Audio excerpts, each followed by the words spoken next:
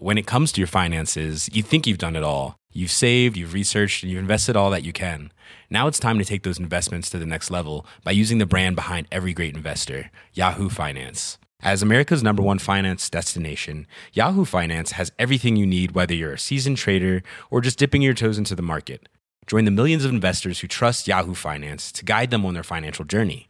For comprehensive financial news and analysis, visit yahoofinance.com, the #1 financial destination, yahoofinance.com.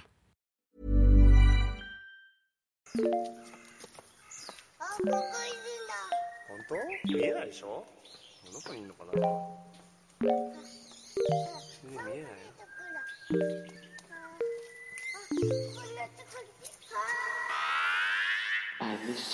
What's good, Internet? It is Wednesday, November 22nd, 2017. Maybe you're in a car or a train or a plane, or maybe you've already arrived to a Thanksgiving destination. Maybe you're home and you're not going anywhere, in which case, good on you. Maybe you got that 72-year-old uncle who said, hey, let's talk about politics. And you're like, I needed to go somewhere with my ears and a bottle of Jack and just do anything but that.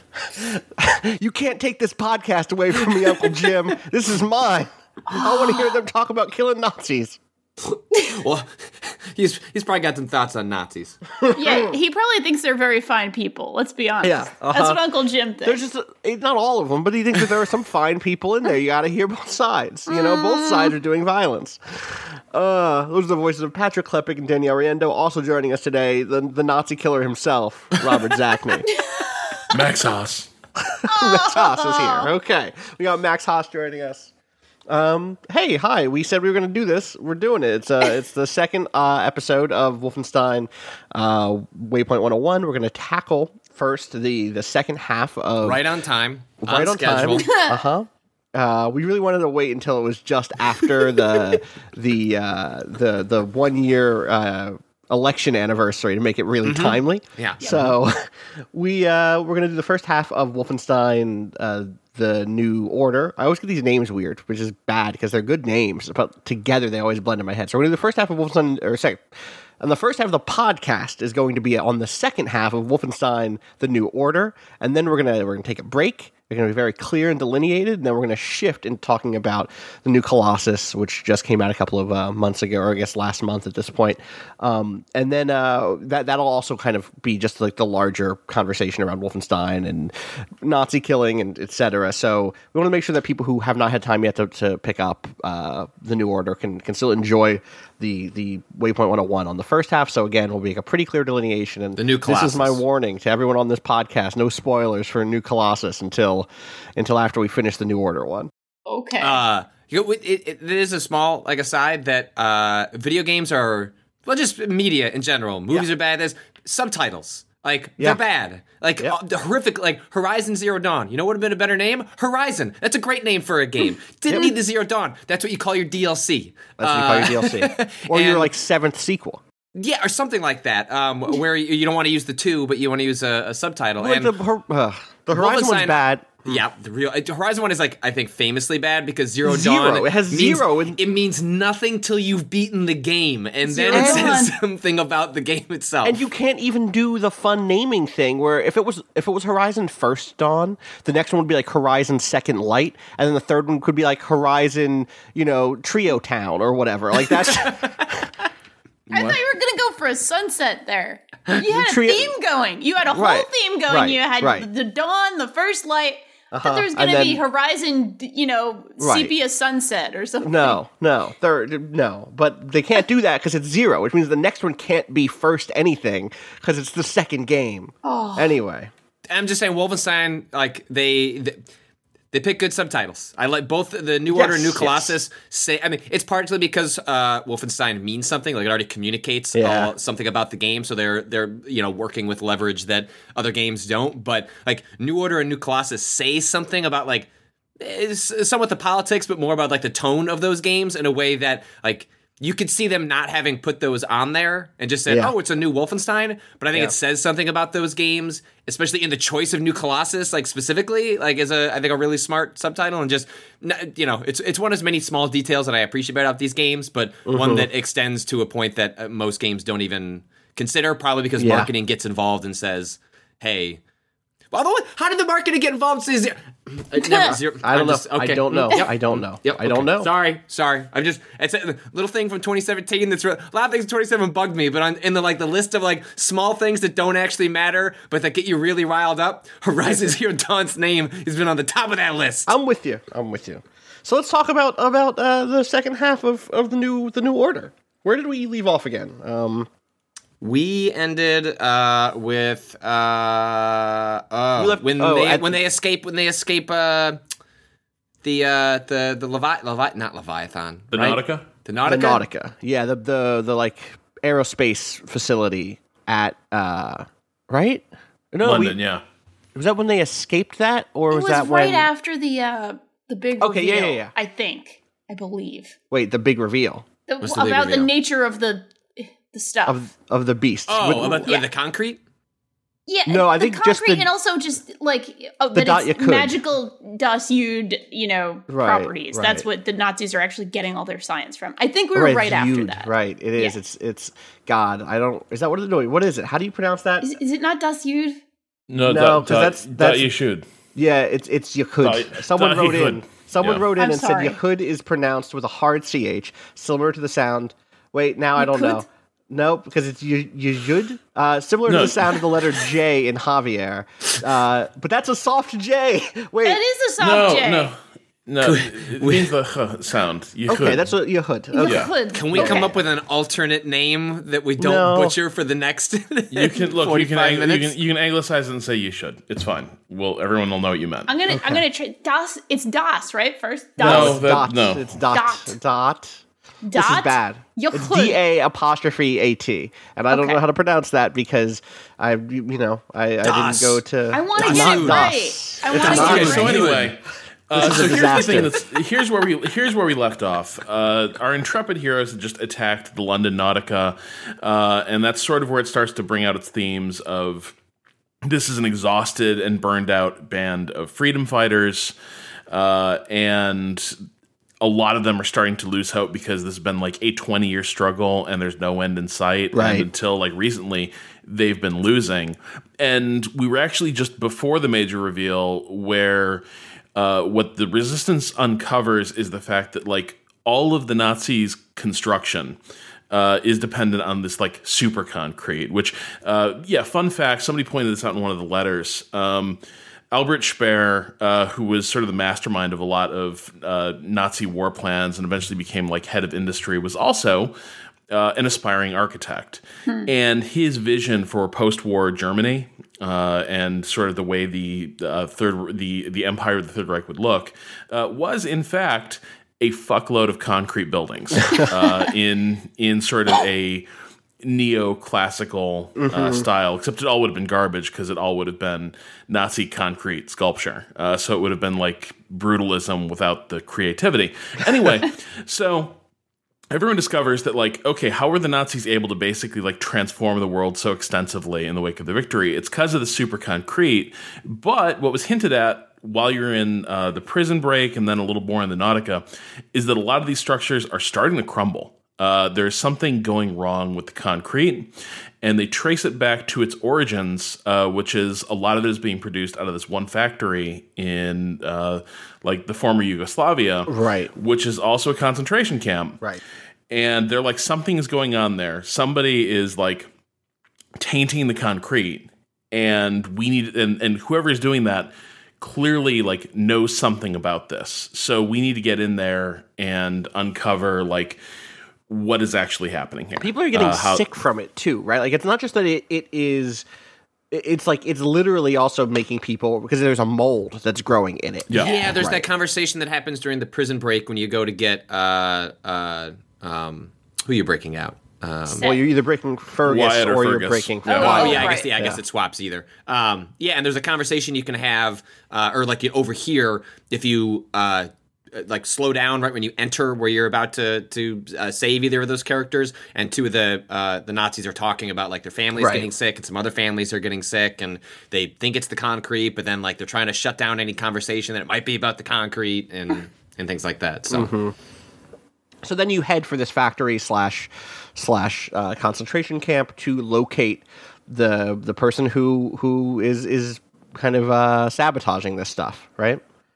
Yeah, and the person you're looking for is Set Roth, and he is he's part of this like Jewish mystical order of super scientists / magicians who apparently since like the dawn of Jewish history have been, as Anya puts it later, worshiping God with their creations. They've been creating to create. And along the way, they just coincidentally like designed a fuckload of super weapons that fell into the hands of virulent anti-Semites, and we can talk about that in just a little bit. Isn't it ironic? But anyway, so that's kind of his background, and you're kind of going to hook up with him and see if he knows ways to derail this Yehud Nazi war machine, and maybe get your hands on some stuff of your own. The thing I wanted to ask you guys... Wait, I think you're just being very casual. You're not going to hook up with him. You're going to, like, infiltrate a concentration camp by means of being captured and sent to the concentration camp. The game is also very offhanded about this. It's like, I better infiltrate this concentration camp. 30 seconds later, BJ Blazkowicz, who, by the way, is like in extraordinarily good health. Yeah. like the people being rounded up and sent to these camps have been like living underground, like, and trying to hide from the Nazis. Here comes this like giant hulking like American football player, and everyone's like, yeah, this seems legit. But my question for you is, because we got some letters on this and some of the criticism leveled against the game, particularly, I think, in a piece that Ed Zitron, if anybody is familiar with him, published.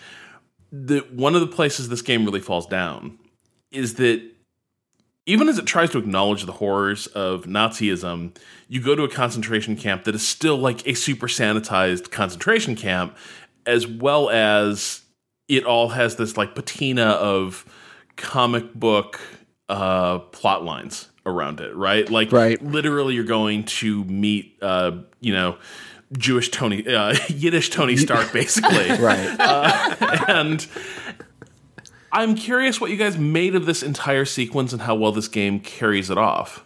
It's a sequence that we're not going to talk a lot about Wolfenstein 2 here, but a sequence that really it seems even weaker in relative to some of the things that Wolfenstein 2 ends up leaning into, which is like giving like more breathing room to moments like this. Like, I think part of the reason I was impressed by it when I first played the game, because the fact that you were even exploring a concentration camp like in like this big budget shooter was like kind of an incredible thing. Like the shock value of that it was even doing it like worked on some level is something that deteriorates over time. Like over on a second playthrough, isn't exposed as not being particularly not as strong as it could have been, especially given some of the sequences in Wolfenstein 2 where they, I think, find moments to like just let you explore and not necessarily immediately engage in combat. And like that whole sequence where you're kind of wandering around and theoretically getting a lay of the land, it should have gone on for a lot longer. Yeah. There should have been more conversations.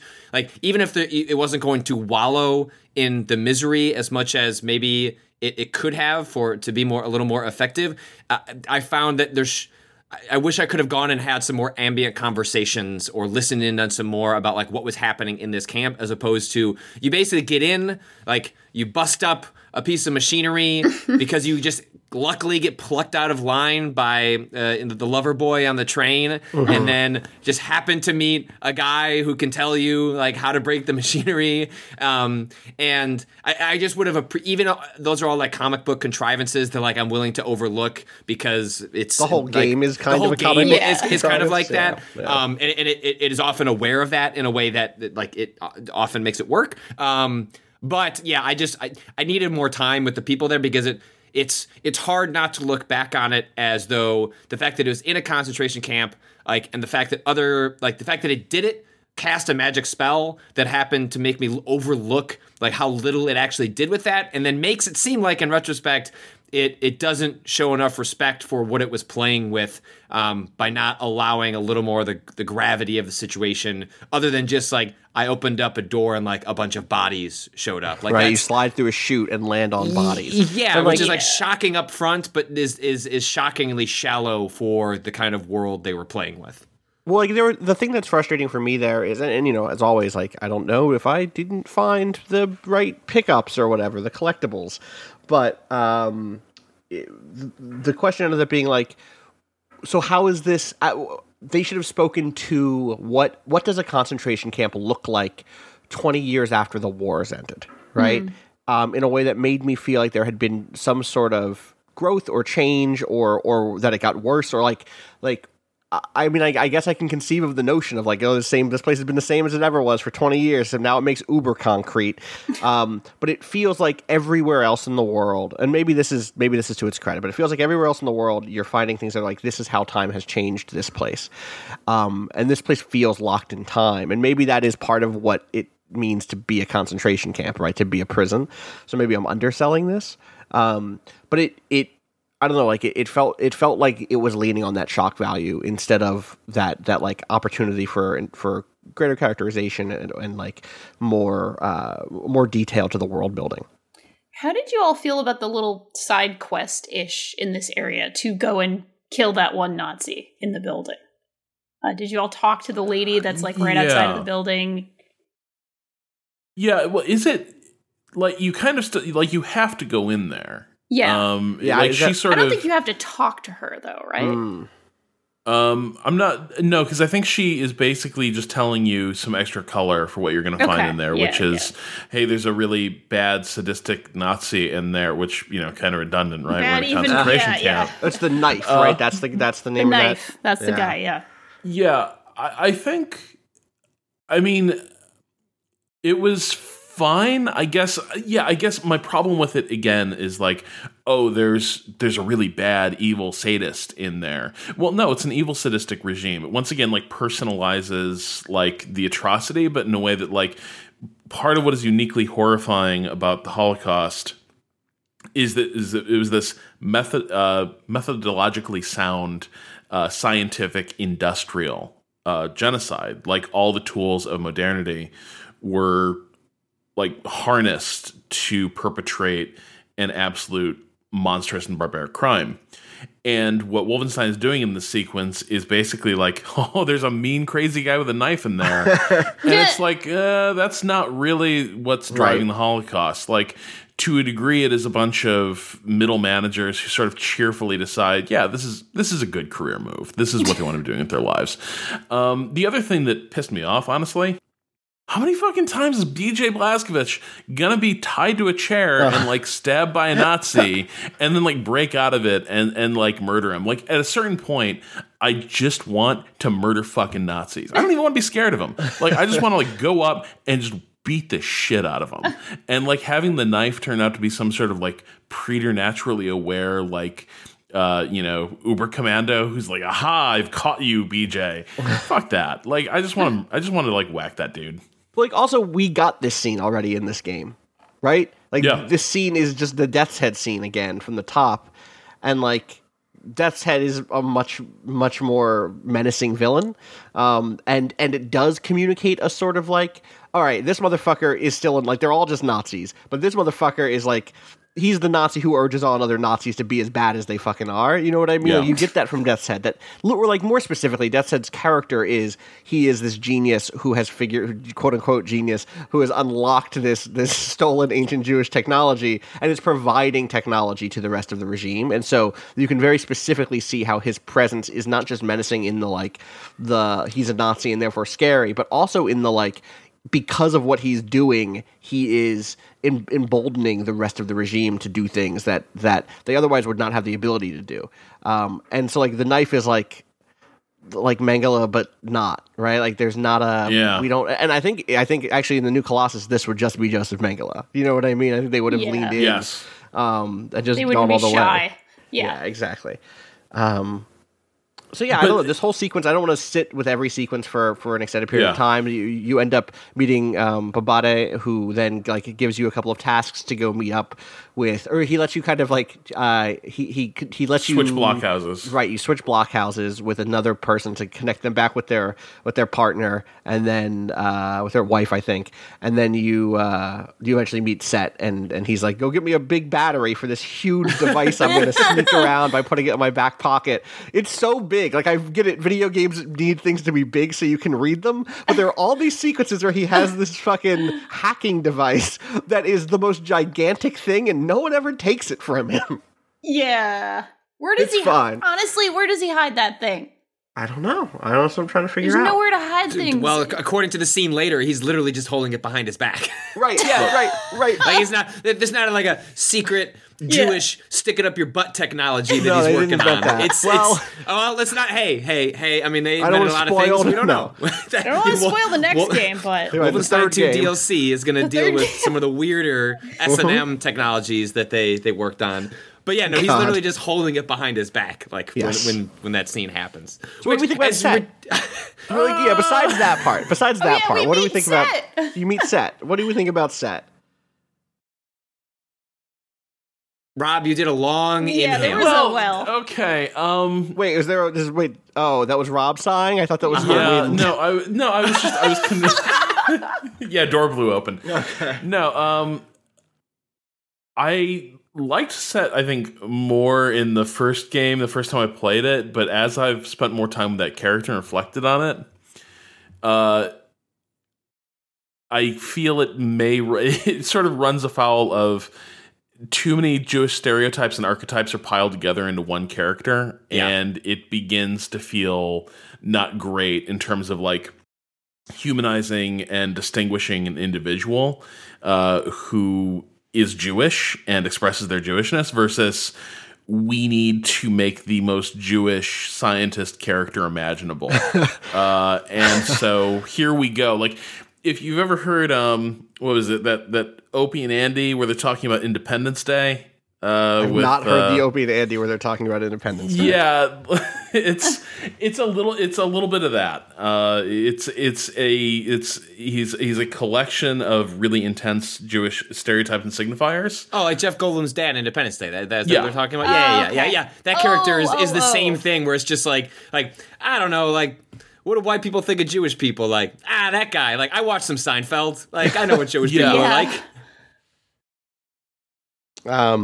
You're especially. I think it's again, not to talk too much about Wolfenstein 2, but like it's unfortunate they don't find a little more ways to sort of like diversify that character or split hit like what they're trying to accomplish with that character into just other people.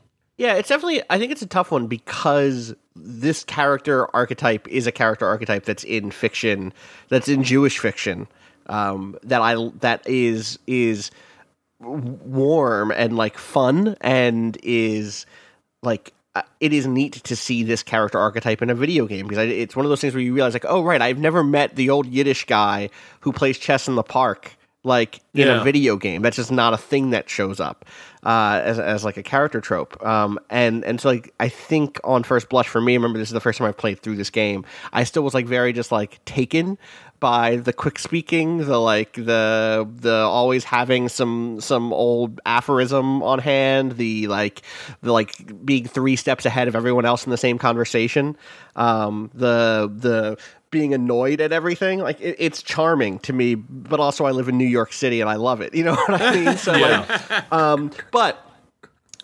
it's easy also for me to think about what the equivalent like black stereotype would be and both be charmed and also annoyed, right? Which is like, you know, my black uncles have never been in video games or like barely are, you know what I mean? Like we don't get older black men doing the older black man shtick. Like there's a shtick. Not to sound like we kind of talked about this in Binary Domain, which was Big Bo. Like at times I found myself laughing at like and kind of chuckling along with the sort of like the stereotype that they were sort of peddling, because sometimes it was like it was a funny joke, but also like I think Big Bo like is like on one end of this, and like Set is on another. But I think you can see like Big Bow's the wrong way to do it, and like Set is closer to the right way to do it. If there's a way to kind of do these sort of amalgamation characters, they're based on like sort of cultural stereotypes that like Set is one that like means well, whereas like Big Bow is one that I don't think meant Big well. Bow is Big Bow. Well, like I don't know the intention of the writer, but like it's possible that they meant well, but that the jokes that you're laughing at like reflect more like things that you need to look at about why you're laughing at them. Right. Which is why I found that's like a playthrough of Binary to Being to be like personally illuminating sometimes. Yeah. Go ahead, Danielle. Nope. I was going to say I definitely kind of look at it. Not in the same way, obviously, but similarly, like if this was like a super gay stereotype, right? Like if Set was either it had particular mannerisms that are associated with like it being effeminate, or if Set was like a butch lesbian, right? Like I guess to make it a little bit more close to home, would I be like, oh God, what the fuck, really? Or would I be like, yeah, that's right, like she would be doing this, that would be great. And yeah, I don't know. I think it really does come down to like the intention of the game. And there's also this portion of it, which is, does Set kind of do this on purpose? Does Set have this identity? Does he project this identity purposefully because of the world he lives in? As like his own little act of rebellion or revolution? Or like, no, you know what? I'm going to be absolutely myself. Fuck these fucking Nazis. This is how I am. I'm not toning it down. This is how I talk. Yeah. Yeah, I love it. I wonder, I don't know if I'm reading too much into it too, but I like thinking that Set like knows exactly how he presents to other people and likes it and wants to be that. Yeah, I mean, I think that there's a degree. I mean, that's part of the trope of the this exactly. like old Yiddish like character. Like, I don't care. This is me. It's also that like part of it is play, part of it is performance, part of it is like putting on the show for everybody in the room, so that you know what I mean. Like that is part of it. I think that does come through. I think there is a vibe of that from Set. In any case, you're gonna get executed. You're gonna get killed by Der Faust, the giant robot. Fucking these Nazis just should shoot people instead of having big robots, is what I'm going to say. This is like the equivalent of like the villain spelling out their plan, yes, like to you as you begin to foil it. It's like, yo, look. Big robots are cool. We get it. And if we all had power, we found ourselves stuck in a fascist regime, maybe to make ourselves feel better, we'd make giant robots too. I don't know. Well, I should actually not undersell the fact that this is actually where Frau Engel gets some more screen time, and does do a lot of ranting about her superiority and kind of sets herself up as a future villain for the franchise, right? Yes. Yeah, it is a watching her face get mangled was a satisfying experience. And also just tossed, just ragdolled away. Oh my god, so good. Yeah. But again, like, man, I kind of wish like these Nazis weren't so damn immortal. Sometimes, like, they are not actually Ubermenschen, right? Like, if the giant evil concentration camp robot grabs her by its claw and flings her 60 yards across the field, I do not think Frau Engel, no matter how animated by like racial hatred, I do not think she's getting back up. Or make her come back, like make her come back with like this Jewish technology. Like find like if you're gonna find like some sort of like comic booky way for the character to survive, like this world like provides multiple times uses like weird Jewish technology suits to like to compensate for physical disabilities, and so like I mean you get over it because she's such a good like villain to play off of that like she's terrible. In some ways you're thankful she's back because it's a good riff for the game, but like they really go for it with the man, we beat the shit out of her with that fucking Nazi robot. Like you probably could have done a little bit more to sell me on how she managed to come back. Does that lean forward with her face all fucked up work for y'all? Like the blood dripping out? Like it's pretty good. Oh my god! But also she's so committed still at that point. Yep. She's just like, I will hunt you down and fuck you up, basically. It's tremendous. It's a lot. Look, the facial textures in this series, by the way, just real good. Like Death's Head with his like carved apple, like desiccated, scarred up face, and then Frau Engel with her crushed like blood dripping, still like with the light of like pure malevolence in her eyes. Oh, these are great, expressive. Like facial animations and textures. Great work. It's like one of the funny things I think about this, the design work in this game is it walks that line between cartoonish and realistic super well. Like it's not painterly. It's not like it doesn't have it doesn't look like a Saturday morning cartoon. But it does have this sort of like, it is not striving for photorealism either. You know, it is sort of, there's almost a sheen to it a little bit. Yeah, there's a little bit of a sheen. There's almost like a CG animated movie quality to it, where like things are kept simple. They're like simple shapes, simple colors, so that the lights in the dark stand out very clearly, right? You look at Booby's face texture, and that's just one. I think it's one polygon. I'm pretty sure that's just a flat polygon that's skin colored, and that is just one gone. Because it's like there's no additional texture work done. There's no bump mapping on that dude's face, but it communicates who they are so clearly. It's really good. And I think that's partially what allows the game to make the tonal shifts, right? It's like when the characters, like there's a certain distance you have to a character because of the stylistic nature of how they're presented, and especially because the New Order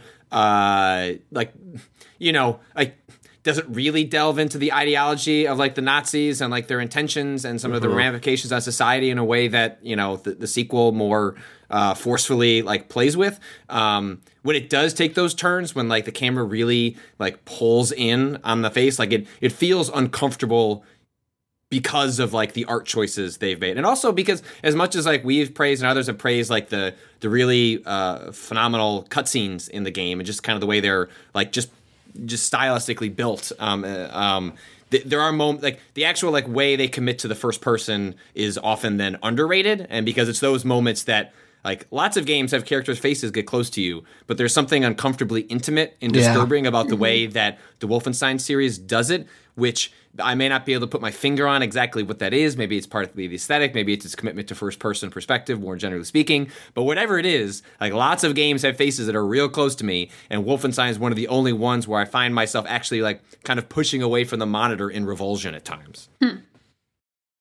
Yeah, I'm definitely the same way on this, and again, we'll talk more about that in the second half of this podcast for sure. So you get out and you go and you hijack the U-boat, and then you go to one of these like what Set reveals is that Dot Yakud has kind of vaults filled with this magical technology, this not magical, this near magical technology, and that he's going to lead you to one of them, and that inside of that thing you're going to find something that'll help you, find things that will help you, and so you go to this underwater place and you go through weird water tubes. It's a whole thing. I like the look of a lot of this tech. I did joke about it looking like Dwemer ruins from the Elder Scrolls before, but the actual pieces of technology themselves have a cool vibe. And you recover that, and then is it then time to go to the moon, or is that later? I think it's around this time, because you have to get the U-boat commander's key to go to the moon, right? Well, and the other thing, the big thing that I'm forgetting at this point is that you have to the main hideout gets attacked. No. Right? That comes right after you leave the moon. Okay. It's been a month since yeah. All right. So talk to me about the moon. First of all, you go to the moon in this game. Mm-hmm. Yeah. I kind of dig it. Like it's a theme that actually gets played up more in the second game as well, but so there's like this different aesthetic that animates like a lot of the Nazi like outer space installations. Mm-hmm. It's very retrofuturist, like Isaac Asimov cover, like art come to life in some ways. It's almost, maybe not almost, maybe it is too cool to be Nazis, I think. Like, you know what I mean? You know what I mean? There's kind of this like, oh wow, like they've really come up with some interesting interpretations of like mod rocket age architecture and design. Well done, good work, Nazis. You really flowered some creativity in the midst of your hellscape. But overall, I just kind of dig the moon sequences just completely go for broke in terms of the Moonraker, James Bond comic book aesthetics. I do enjoy that. Yeah, it's a cool aesthetic, like set dressing. I've always read that as being the Nazis doing with science and design what they do with culture in this series, which is like, oh yeah, the Beatles exist, they're ours. Yeah, the Beach Boys exist, they're ours. Like all the sort of capture of others' creativity. They're just the Borg. They've added your uniqueness to their collective. Right, exactly. And then like watered it down and sanded off the good bits. And exactly. Yeah, I don't know. Like this is like for me. Like this is where I fell off. I didn't finish this game. I watched the rest of it after after this, and then like this is around the time. The next game was coming out, and it's the fall, and I need to play things. Like what I'll say is I had always played this. All of Wolfenstein: The New Order had been a pain for me to play. I didn't like the combat. I didn't like the. It seemed to have aged poorly for me in a lot of ways. In a lot of ways that like I think it was really striking at the time were not as striking for me. Like again, like the Camp Bellica stuff. So I was eager, let's say, to like jump into the new one and give that a shot, hoping that they would have addressed some of my more structural concerns. I also I don't love the pacing in New Order. I mean, maybe that would have turned around once I'd gotten back from the moon. But that is not what happened for me. So yeah, that's why I bounced off, and then time to jump onto New Colossus for me. So I did that instead. I had a very similar experience. Not that I didn't like the game, but it was just, hey, the New Colossus is out and you got to play that. And it was actually just before this. So I have to weigh in and say, yeah, I had a similar thing happen. You've played through up till here before? Or was this your first time through? This is my first time through this far. I had played, the first couple of hours of the game, right when it came out, 3 years ago, whatever it was, and enjoyed it enough. But again, it was the same story of like, yeah, I got to play 1,000 things, and it's fall, and there it is. Mm-hmm. So and, like the best things make you overcome that. Right. And like, no, I'm going to play this. Goddamn it. I don't care that there's new stuff coming out. But this just didn't do it for me, partially too, because I think once I got the gist of it, like I wrote about this recently, like I often reach a point with games where I'm like, all right, I get it. I get the thing that this is doing. And, having looked ahead a little bit and talked to some people, it didn't sound like there was anything else big in terms of shaking up the basic structure of what it felt like. And like at that point, what I'm interested in and what I was still interested in was the story. And so I just watched those cutscenes. But I am curious for Robert and Patrick who replayed it, like how does it sit the second time through? I mean, the second half I think is remarkably weaker than the first half. I think that's like pretty clear. And yeah, I mean, but I still enjoyed it. But I think it is a game that has aged pretty quickly and ages even quicker based on the sequel. Right. But I still really enjoy it. I still stand by really liking that game, and the moon section in particular. Like that's again how I love that game, embracing its cartoonish. Or it's like, oh, why would you? You're not going to go to the moon. It's like, we're going to go to the moon. Actually. And it's like, yeah. I mean, we often are derogatory to the term "well, actually," and like Wolfenstein is often like, well, actually, like we're actually just going to go to the moon. There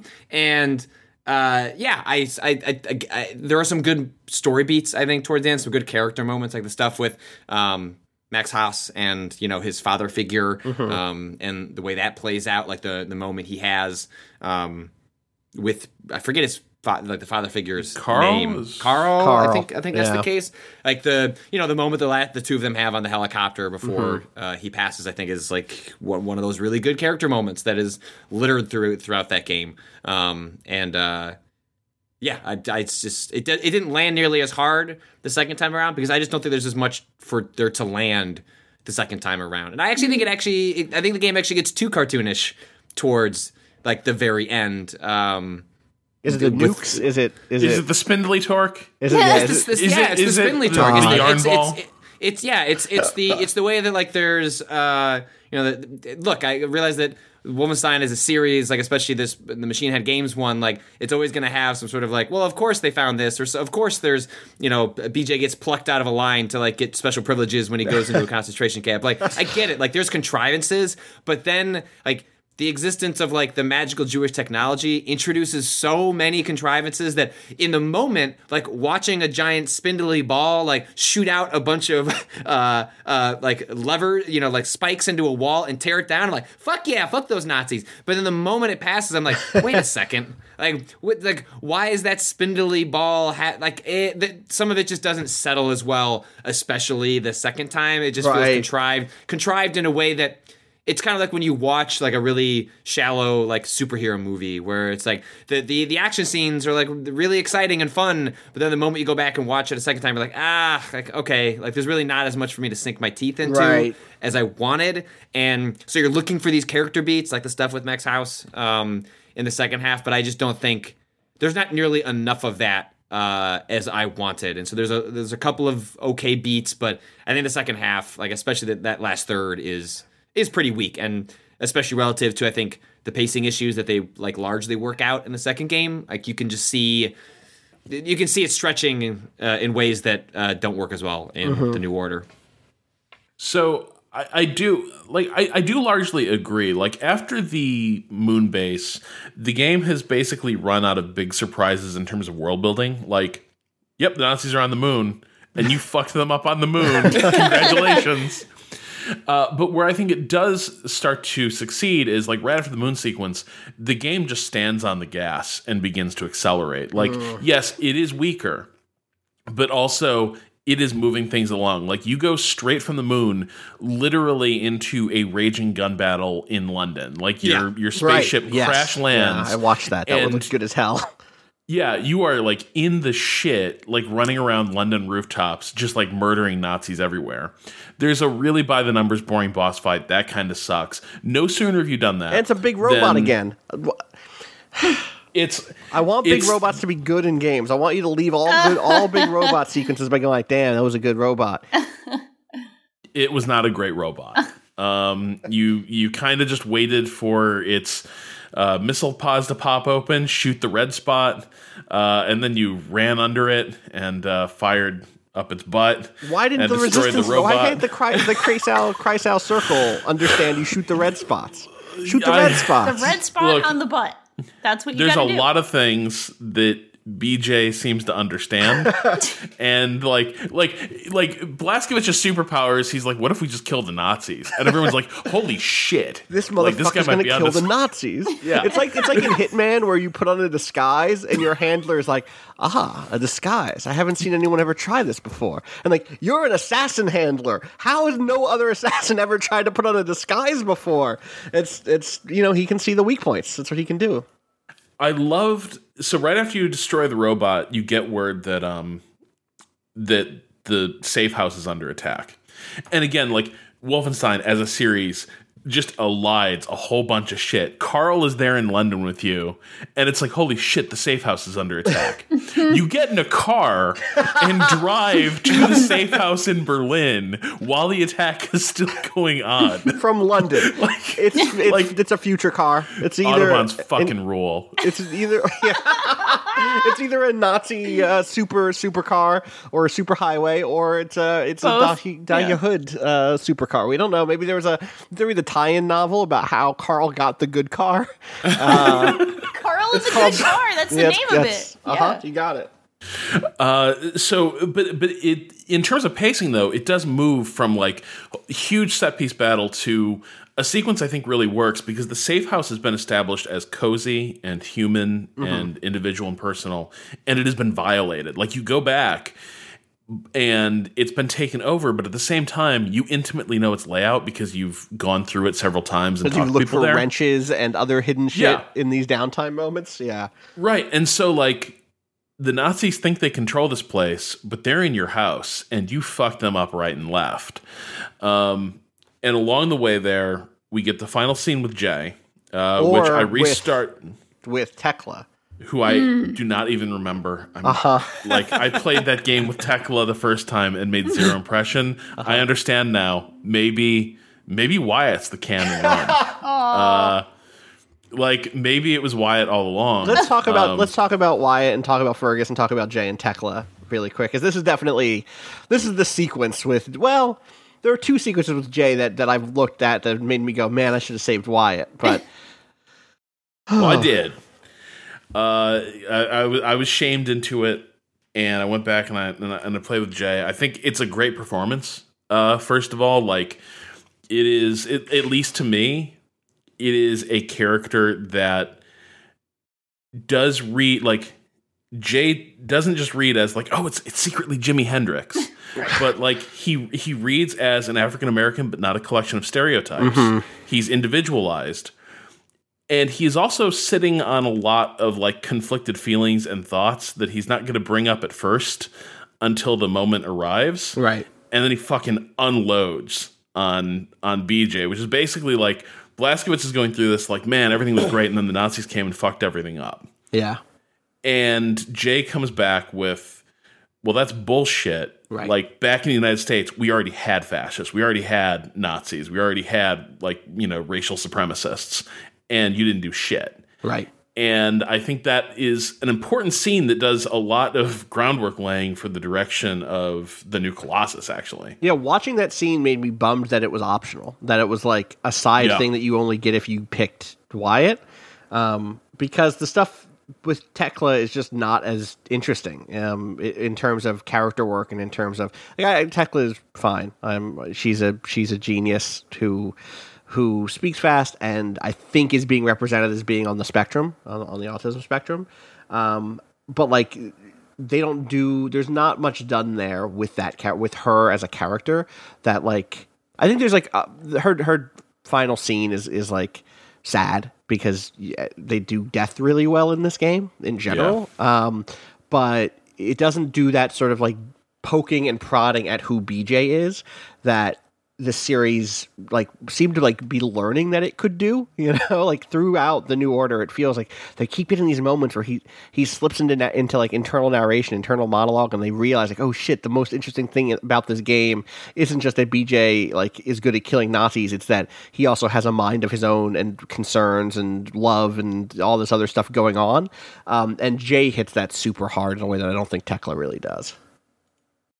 Yeah, BJ, his entire voice in both games is as a man, like, in the borderland between life and death, right? And, like, is feeling that pull to just for this to be over, right? Like, is surviving, but probably should not have, is accepting of his own death. So there's a beat I love with Jay. There's two things. He really wants somebody to share his passion with guitar with. And there's a moment he convinces BJ to like sit down and play something. And what Blazkowicz plays is he plays Buffalo Cows Won't You Come Out Tonight. And it's just very simple and very slow, and it's not Jay's kind of music. He's not at Jay's caliber. But Jay's really cool about it. Like, he's a virtuoso, but he just loves sharing this passion. He admires anyone who can share, at least in some small part, like his love of this instrument, this music. Yeah. And the way he goes out, where he basically tells Blazkowicz, like, I'm tired of running, and if I'm going to go out, it's going to be loud. And then he does the iconic electric guitar national anthem. And it is so loud that, like, the streets of Berlin above the surface are, like, ringing with this rendition. The Nazis hear it, burst in, and gun him down. It's a beautiful finale for that character, but it's really well executed. Yeah, it's cool. It's a cool scene. It made me wish maybe I'd gone Wyatt. I don't know. I'm back and forth. How was the rest of Wyatt in this game? Pretty much like interchangeable at that point. Like, it's a little bit easier when you get to the finale and you discover that Death's Head saved whoever you didn't whoever you let die in the beginning, he saved their brain in a jar. Uh-oh. And he loads it into a death robot. Another robot. And now it's your friend imprisoned in this robot trying to kill you, begging for death. With Wyatt, it's sad. It's a really depressing thing. Fergus makes you feel really okay about like putting that robot down. He's like, Blazko, this sucks. And you're like, yeah, it does suck. He's like, kill me, Blazko. And I'm like, awesome. I'm glad we're on the same page. And you just get it done. I think, the rest of the game unfolds in an escalating series of set pieces. The final showdown with Death's Head is good. Murdering the shit out of Booby in front of... that was very sad. They're FaceTiming. Yeah, and her reaction specifically is like deeply, because she seems like actually hurt, as opposed to like you know the stereotypical way a villain would respond to that is like, well, haha, I have another sexy boy over here, and she actually seems like genuinely hurt, and I don't know how far that goes to like humanizing that character necessarily, but it does go to show that like there are things these people care about that go beyond just maniacal world destruction. Like there are people that mean something to them, and you took that from them. And like in a game where you don't get many actual moments to feel like victory, like killing him doesn't save the world from fascism, but like it feels satisfying in a very tiny way that you made a very tiny tangible contribution to the misery of a person who has inflicted that on so many others. Totally. The I guess the other question here though is or for me ends up being how we I've totally lost it. I had a thing and then I lost it. I looked at my screen. Well, and it's I gone. got something. It's all right. Go for it, please.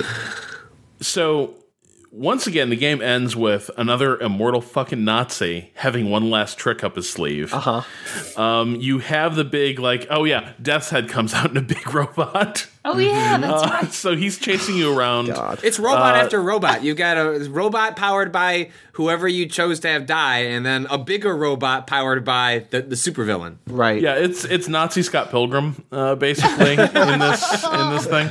Anyway, so you go and you... If you have 7 Nazi ex-boyfriends, you fucked up. Yep. You did something wrong. Well, they had robots. Hate to break it to you, Tommy. Anyway, so you kill his robot, and then you go to finish him off, and he's got a hand grenade. And he's like, I'm still alive, and I'm going to steal your victory, BJ Blazkowicz. Spy versus spy about it, too. Where it's like, I got this grenade. Both of you look into the camera, and but God. But as silly as that is, the game ends with the nuke is about to fall on Death's Head's compound. Blazkowicz is telling everyone, like, fire the nuke. Like, he's not going to make it out. He's been blown up by a fucking grenade. He's holding his guts in with his hands. And the evacuees are about to leave. You see Anya as he begins to recite the new Colossus poem. Right. Anya is standing there with the light, waving refugees to freedom. And then the bomb falls. The game ends. Right. And I like the second game, but I did kind of love that the New Order seemed to end with BJ's death. Yeah. And it seemed like it had been an earned moment, and actually had a good ending song, which maybe we'll talk about in a few minutes. But like, the end of the New Order, I think, has a decent like elegiac song. It's the refrain is like, "I believe in a beautiful day, but not for me and not for you," which is kind of the game's themes. So I think like the ending with BJ sacrificing himself and the Resistance carrying on without him, and they don't get their happy ending. They don't get to escape together and live happily ever after. I think is a very effective finale to this game, and sort of helped it hit a higher level than maybe it otherwise would have.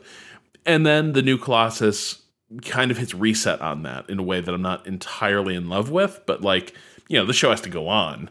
But I did love this final note of the New Order. I definitely would not have minded the new Colossus as the Anya game. Yeah. You know? But like that, like, oh yeah, she's the new Colossus she is the Statue of Liberty who is taking BJ's death and you know, moving forward to be the hero that the world needs or whatever. That would have been dope. He was fridged for her, that kind of idea. Right. Yeah, exactly. But you know, I'm with you, Rob. I think like the BJ's death thing here would have stuck, would have been a really good ending. But also, new Colossus is super good, so I can't really complain. And it fits the sort of comic book contrivance that we've, you know, is ever present throughout both of these games. Is that of course BJ, you know, is going to come back. I actually remember the thing I was going to say before, which is let's. I just want to dig a little deeper on robots, which is like why robots? They're in fiction like this, in games especially, but even in things like Star Wars, like in the prequel trilogy, robots are used because like you can kill robots and not feel bad. This is not a game that gives a fuck if you feel bad about killing things, though, right? So these robots aren't there so you can kill them G.I. Joe style without having to kill a real person, or Ninja Turtle style, I guess. Really, the Foot Clan, right, is all robots in the cartoon, so that the turtles aren't just killing dozens and dozens of people. That's not the purpose of robots here. Robots are often used to escalate something where it's like, okay, you've been fighting regular people, but now there's a robot. But there are like 17 goddamn robots in this game, and a lot of the people are part robot. So that's not even it. So like, what is the do you all think? I have my own ideas, but like I'm curious what everyone else thinks. Like, what is the semiotic? What is the meaning behind these robots being fucking everywhere? Well, I think Death's Head actually like plays the card. He like reveals his like belief. He uses the word obedience as like that when he you know, unveils the human machine hybrid. You know, what he praises about the machine is the obedience, and maybe that's more specific to Death's Head than like Nazi ideology overall. But you know, like his a bit like control, like, and maybe that is central to like the idea of like the Nazi ideology. Like, is control, is its subservience, it's rigid adherence to a specific set of beliefs that are convenient for the person in power. And so there's like an intelligence to humans that, at least even in Wolfenstein, they have not quite mastered in terms of like AI and things like that for deploying that in technology in that universe. But the obedience of the machine like fits much more cleanly with what you know, Death's Head and the Nazis are after, which is like something that is built in their image. And what's easier to do that than to actually literally build it in your image, rather than picking and plucking and genociding your way to that in humanity. It's like, what if you could just speed up the process and make it yourself? And right. That seems to be like, I don't know if they necessarily hit that theme, like, in like the design of the machines and like the other things you encounter throughout the game, because they're much more like animal based, like in terms of like the actual like creatures they design or the machines they design. Robots and vaguely dinosaur robots or whatever. Right. Yeah. It's like much more Horizon Zero Dawn. Yeah. To bring it full circle, but I do think that is like at the heart of like ultimately why they build the machines, is because it's the most efficient means of control. Yeah, I really like that, definitely, as a read. I also sort of see it as very, very much that in the Ubermensch way of thinking, like the biggest, the strongest, like a very like hyper masculine, like ridiculously over the top sort of presentation of this is what strength is. It's the biggest, most powerful, most killingest thing that we can make. Like, it's a very, very, very like, speaking maybe towards some insecurities that I think goes along with a lot of the thinking of fascists. I also think that ties in neatly to, there is sort of a profane mockery of the human and the flesh and blood in a way that juxtaposes really well with sort of the Jewish reference for reverence for like the material and the physical and the body. That works well in the setting that the Nazis are making these, you know, monsters that awkwardly like copy the form of the human or yeah, as you're saying, Danielle, like the imagined like power and potency of like the Nazi like masculine ideal. But the result are these like hulking, graceless, like mixtures of flesh and steel that become the purest expression and highest ideal of this regime. Yeah, that was like the close. Like I think all of these have been really good answers. I'm way into all of them. I definitely felt that specific thing, right? Which is there is something, because they are so grotesque in design. They're bad. They're ugly designs. They're not. When I mean they're not pleasing to look at, I don't even mean they're not pleasing to look at in the sense of like they're offensive. I mean like visually they're poorly designed. They don't communicate strength well. They communicate like they're messy. They're like Michael Bay Transformers, right? Like they are. Yeah. There are pipes and there are exposed organs and there are like metal overhangs on top of other pieces of metal that don't line up well. And there's something to me that's just like very. I like how naked they are compared to like the Nazi uniform, right? And it feels like they forgot how to do the uniform, if that makes sense, right? Like these are not crisp. These are not like well ironed machines, if that makes sense. They don't present like all they present is strength, and they don't even try to hide it anymore. So maybe that's the other reading. It's like there was a time when the Nazis dressed themselves up and made themselves look like we are what civilization looks like. But when it's time to make a killer wolf robot, you just need jaws. You just need the biggest fucking jaws you can put on that thing. And they do that, and they don't care about making it look like the wolves that would be on there on an armband or on a flag or in iconography. They're not iconography. They're just killing machines.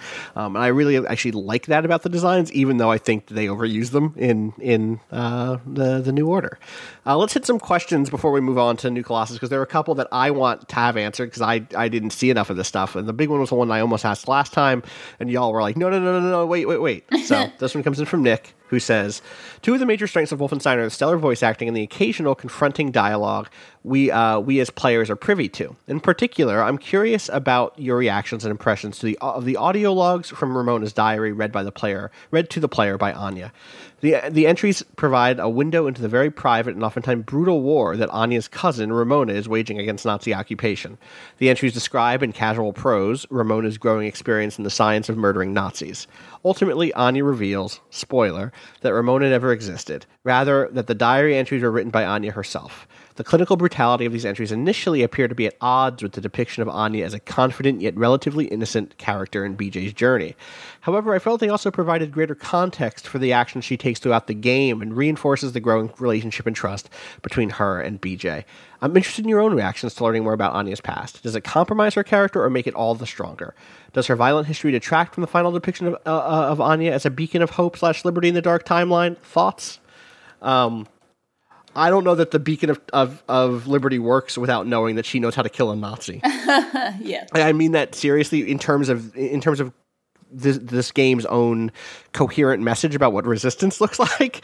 I think it's important to know that Anya has learned how to fight and is just as capable a soldier as anyone else in the Resistance, because if she's going to be the beacon of hope that she presents herself as at the very end of this game, that's a necessary thing, because you're what the opposition is, Yes.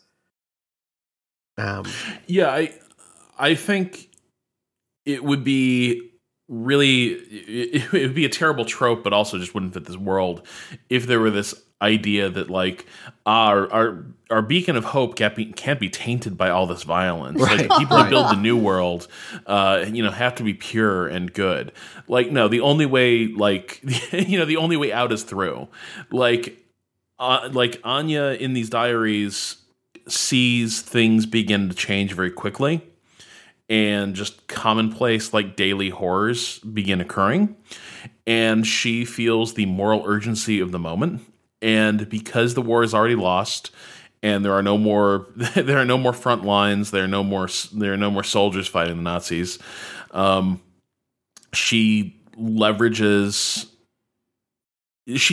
both the fact that she blends into the community and the fact she's an attractive young woman to aid her in slaughtering Nazis, and like up to and including the point of like she's made pregnant by someone that she lures off to his death, and I think it really drives home like the way she is revealing this to you is like she doesn't know how you're going to react to it, and that's why she others it at first, right? She's like, well, here, let me tell you about Ramona, and it's actually her way of introducing herself to you, and how is Blazkowicz going to react to these revelations, and I think it is sort of both a touching portrait of like the conflicted way someone would feel about the desperate actions they've had to undertake to survive and resist, but also paints a better portrait of Anya as she's not just someone you saved. She is somebody who was in hiding, who was forced to hide the urgency she felt, and is now once again able to express the fact that like she is resisting. Mm-hmm. Yeah, I really appreciate that. Again, I haven't played this portion, so this was just through cutscenes that I sort of saw everything in and reading things and et cetera, et cetera, et cetera. But I really do like that the game kind of subverts not that she was ever, presented as being the damsel in distress by any means, but she's a nurse, at least at the beginning. Yeah. She's seen in a lot of sort of, the dressing itself looks a little bit stereotypical at first. Right. And I really like that there's this reveal here that like, no, she is tough as hell and she has used every weapon in her arsenal. And that doesn't make her a cold or unfeeling person. She's still like a loving and full human being, obviously. But she's capable of violence. She's capable of deceit. She's capable of all the things she needs to be capable of to be a competent soldier in this fight. And I really did appreciate that quite a bit. Totally. Yeah. I think you're totally right to suggest that like her first appearances on screen are so quote unquote like pure and angelic, right? Like she's this angel literally with the light.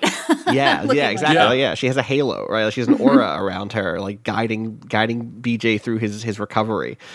She's all he has, and then like no, actually, like yes, that's true, and also she fucking kills some fucking Nazis. Yeah. Yeah, I think that stuff was good. I wish that stuff made me, if I had played this game years ago and found those things, I bet I would have been like, if you play, make sure you get all the Ramona Diaries entries. Like look up, make sure you get them all. Yeah.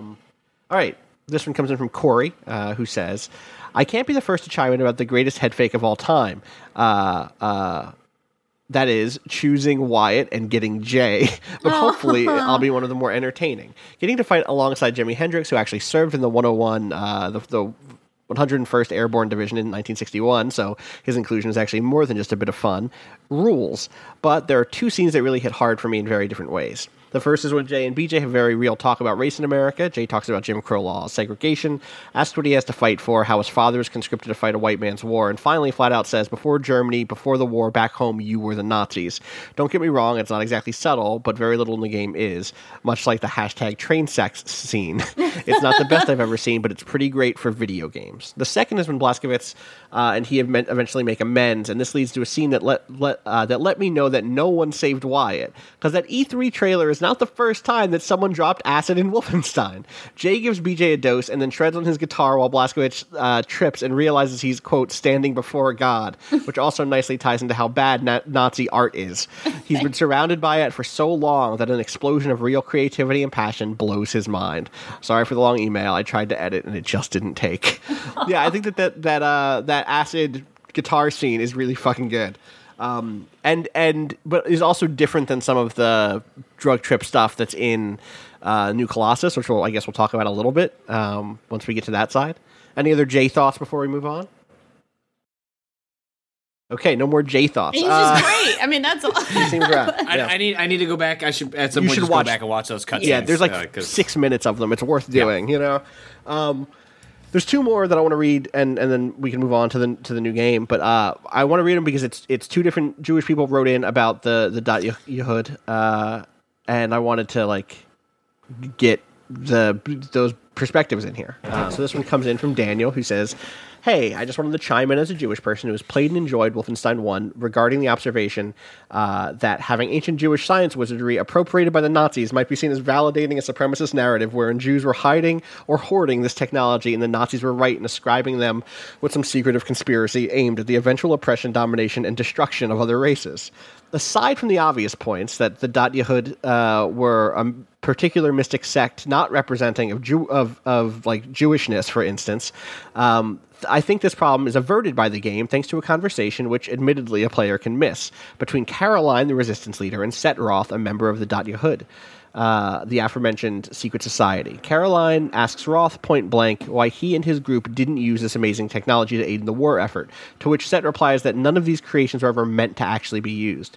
The Dat Yehud have constructed their works in an attempt to understand the nature of God, with each of their vaults corresponding with a particular theme or subject they wish to understand. They were not engineers or scientists working on Manhattan projects in case of war. They were theologians and philosophers composing theses and theses and treatises on the concept of divinity. Any attempt to apply praxis or utilization of these works in the mundane world would be abhorrent to them. And though Set eventually relents and allows the resistance entrance to a vault, he makes it absolutely clear to Caroline that there was never any intention by the Dat Yehud to deploy what they've created in their own accord or to use them to provide Jews with any material advantage. They were left like works of art in a gallery to be looked at and pondered and utilized as aesthetic and functional points of debate in theological disputes. That the Nazis of Wolfenstein took these and applied them to monstrous monolithic projects is not merely appropriative. In the eyes of the Dat Yehud, it is outright profane, a debasement of labor and love from a people to their God. I think the game could have driven this point a bit more, but it certainly doesn't leave it as ambiguous or ambivalent in interpretation. Keep up the good work, Daniel. And this is also, Yehud is pronounced with a hard CH, similar to the letter J in the name Javier, just in case this comes up in discussion. Hebrew is a hard language, y'all. So that was Daniel. And then I was reading it back to back. This is Gavin, who says, hello. As a Jew, I appreciated that Wolfenstein did not erase the Holocaust, but I found secret magic Jew technology offensive. Yeah. We have a deep canon of mysticism, and Bethesda used none of it. How would you have liked the game if the robots had faces and to destroy them you had to pull the secret name of God from their mouth? Or if you encountered Nazis wearing tefillin and talit praying in Aramaic to predict the future? Or if Death's Head had certain parts of the Sephiroth tattooed onto the super soldiers to make them an aspect of infinity and therefore indestructible? If Jews had this technology, why didn't they take over the world themselves? Why didn't they stop the Nazis? Why didn't they use electricity, nuclear energy, etc. to make the world a better place? Set Roth's answer to those questions felt contrived to manipulate the story into what it was. Thanks, Gavin. He does address it once, right? Like, so when you enter the secret underwater vault, like there is a line where Set is asked. I don't know if it's prompted or if he's just on one of his like many rants where he drops a lot of shit on you. But he talks about like why didn't, at the point that the Nazis appropriated the technology, why didn't they realize, oh shit, like, okay, even though this is, anathema to everything they believed in, why they made these things, like, okay, like cat's out of the bag, like we got to fucking hand this over to, the Allies and try and take care of this. And it sounds like that their own, stubborn approach to it like bit them in the ass, because they, like Sepp says, like once they dropped the atom bomb, it was too late. Like they had tried to hand over the technology, but the moment the atom bomb dropped, and we see a lot more of this again in the second game, which explains like why the Alliance crumbled, like why things changed so quickly after the atom bomb dropped in America, and that essentially signaled the end of the resistance to the Nazi threat. But I think I can totally see both sides of where they're coming from. I think the first reading is giving maybe a little too much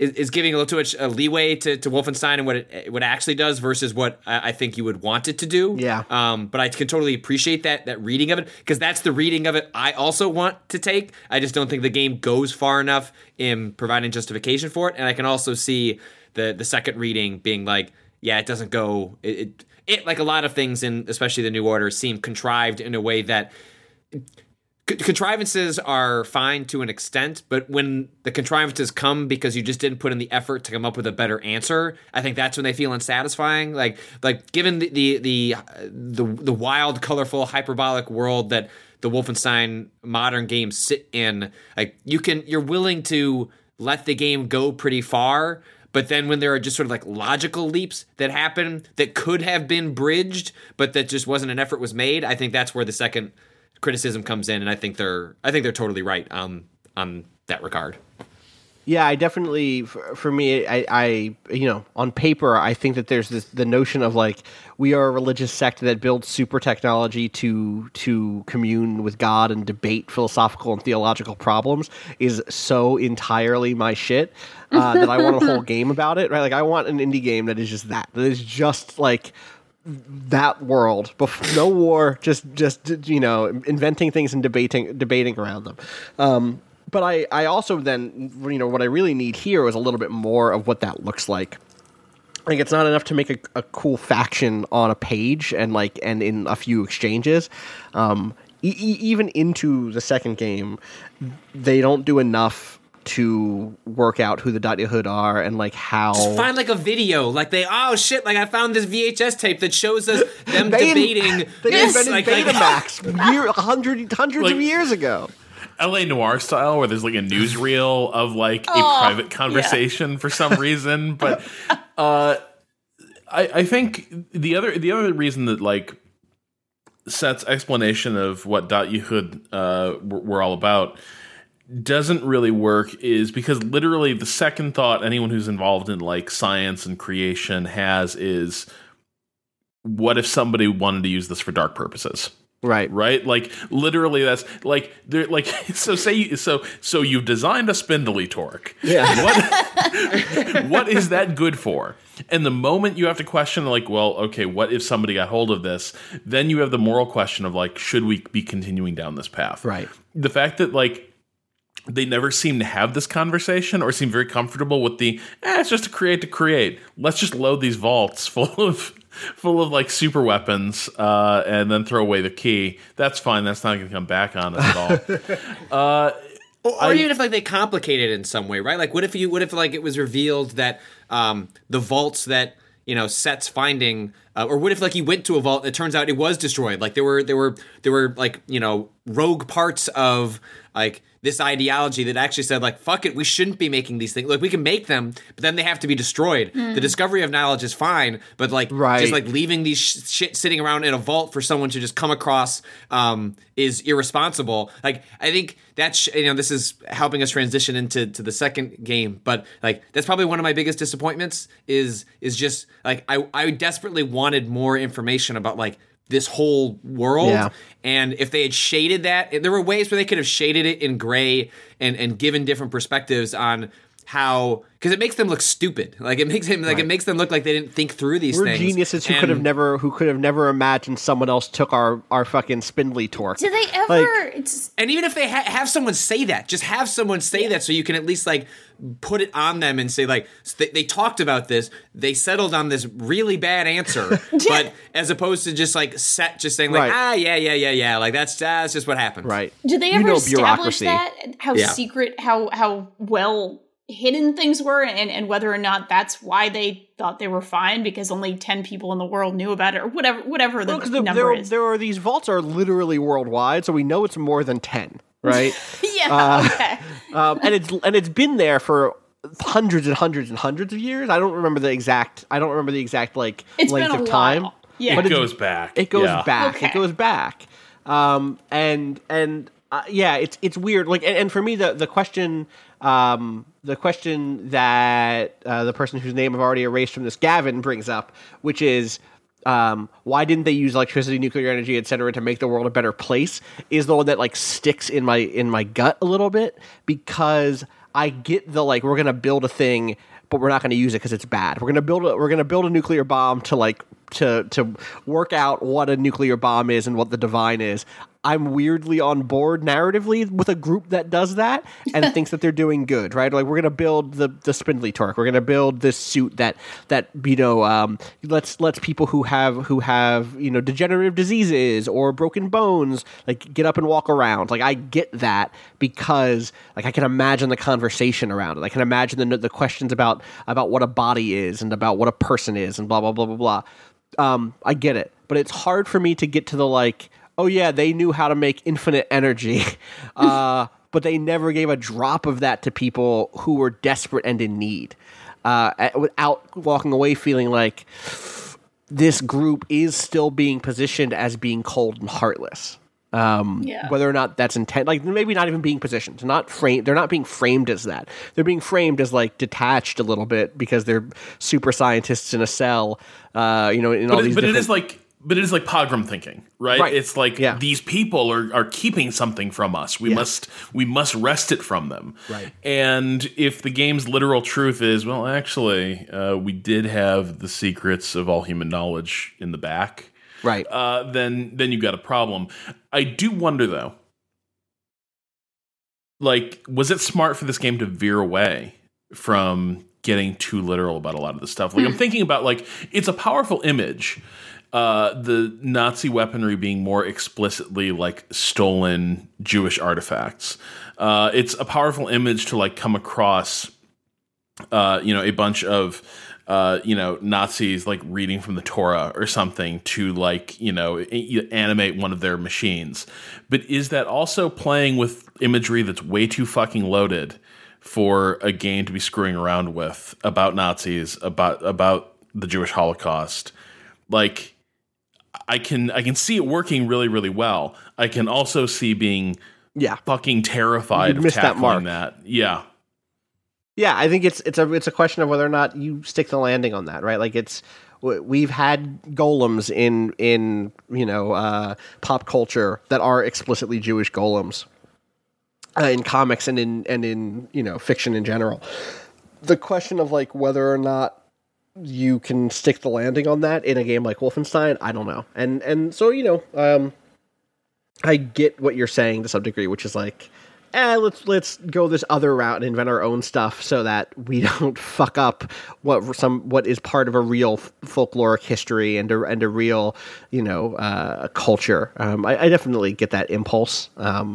I don't know. I think it's an I think this is they are members of the Yahud. They've built us an invention worth pondering to unlock life's mysteries. And the thing is, Wolfenstein, the New Order, and its use of ancient Jewish magical technology.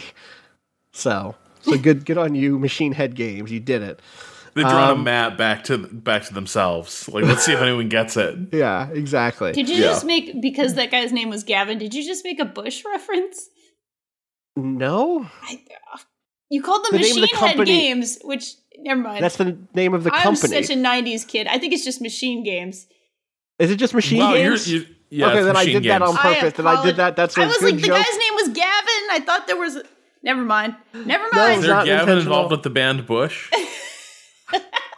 I think it was Gavin Rossdale who just wrote in. That's what happened. That's what it was. Well, that was Gavin Rossdale, and I just made that jump. I thought you were making I thought there was like another Bush brother where I was like, Gavin Bush. In 2020, it's going to be Gavin running for president. Yeah. Oh, God. The secret Bush brother. There it is.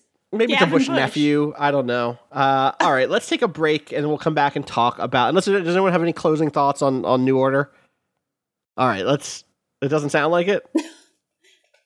No, let's move on. All right, let's take a break. We will be back to talk about New Colossus and probably also reach back and still talk a little bit about New Order. But from this point forward, we're going to take a break and we're going to come back and it's spoiler central for New Colossus. So if you haven't played that yet, go ahead and hit stop now and catch up with us once you get a chance to. It's worth just playing. Like put it on like really slow. Put it on like a really slow X, like on an overcast, and just listen to it really slowly while you're playing the game. That's all. All right, we will be right back.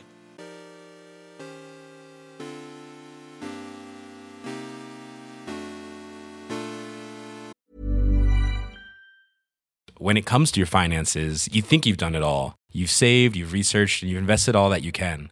Now it's time to take those investments to the next level by using the brand behind every great investor, Yahoo Finance. As America's #1 finance destination, Yahoo Finance has everything you need, whether you're a seasoned trader or just dipping your toes into the market. Join the millions of investors who trust Yahoo Finance to guide them on their financial journey.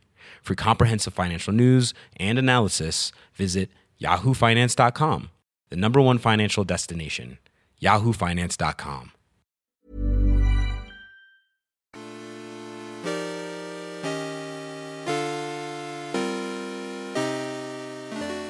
Welcome back to more Wolfenstein. We're talking about it. It's real. It exists. Wolfenstein is out. BJ Blazkowicz, Terror Billy is real. Let me make one thing clear to y'all. Terror Billy, he's real. And he's here to save the day, along with his pals, in their submarine. We're going to talk about the new Colossus. You've hosted a podcast before, right? Yeah, but like 7 a week is what I do these days. I liked it. Thank you. I liked it quite a bit. I just want people to know the truth, which is about killing Nazis and how one man knows how to do it better than anybody else, even when his legs don't work anymore because of a grenade. Yes, sure. It was the grenade, I think. Yeah. And his guts fell out. His guts fell out. The new Colossus came out about a month ago now, and we are all at various points through it. I think Patrick and I have totally wrapped it up. Mm-hmm. Rob, I think you're in the final moments. Yeah, but I watched the last 20 minutes. Okay. Like, you basically run around a thing, murder people, and then there's a cutscene, right? And there's it's an interactive thing, but yeah. And then Danielle, you're like 3/4 of the way through. Yeah, so I'm in New Orleans. I'm lost at New Orleans right now. Yeah. There's some. The maps are big in this game. Yeah. There's definitely a feeling of like not exploration. Or there's some of the maps have like a feeling of exploration, but there's definitely a little bit more like trying to figure out which path you want to take through a space. There's definitely a big part of this game I just haven't seen because I took alternate paths and stuff like that.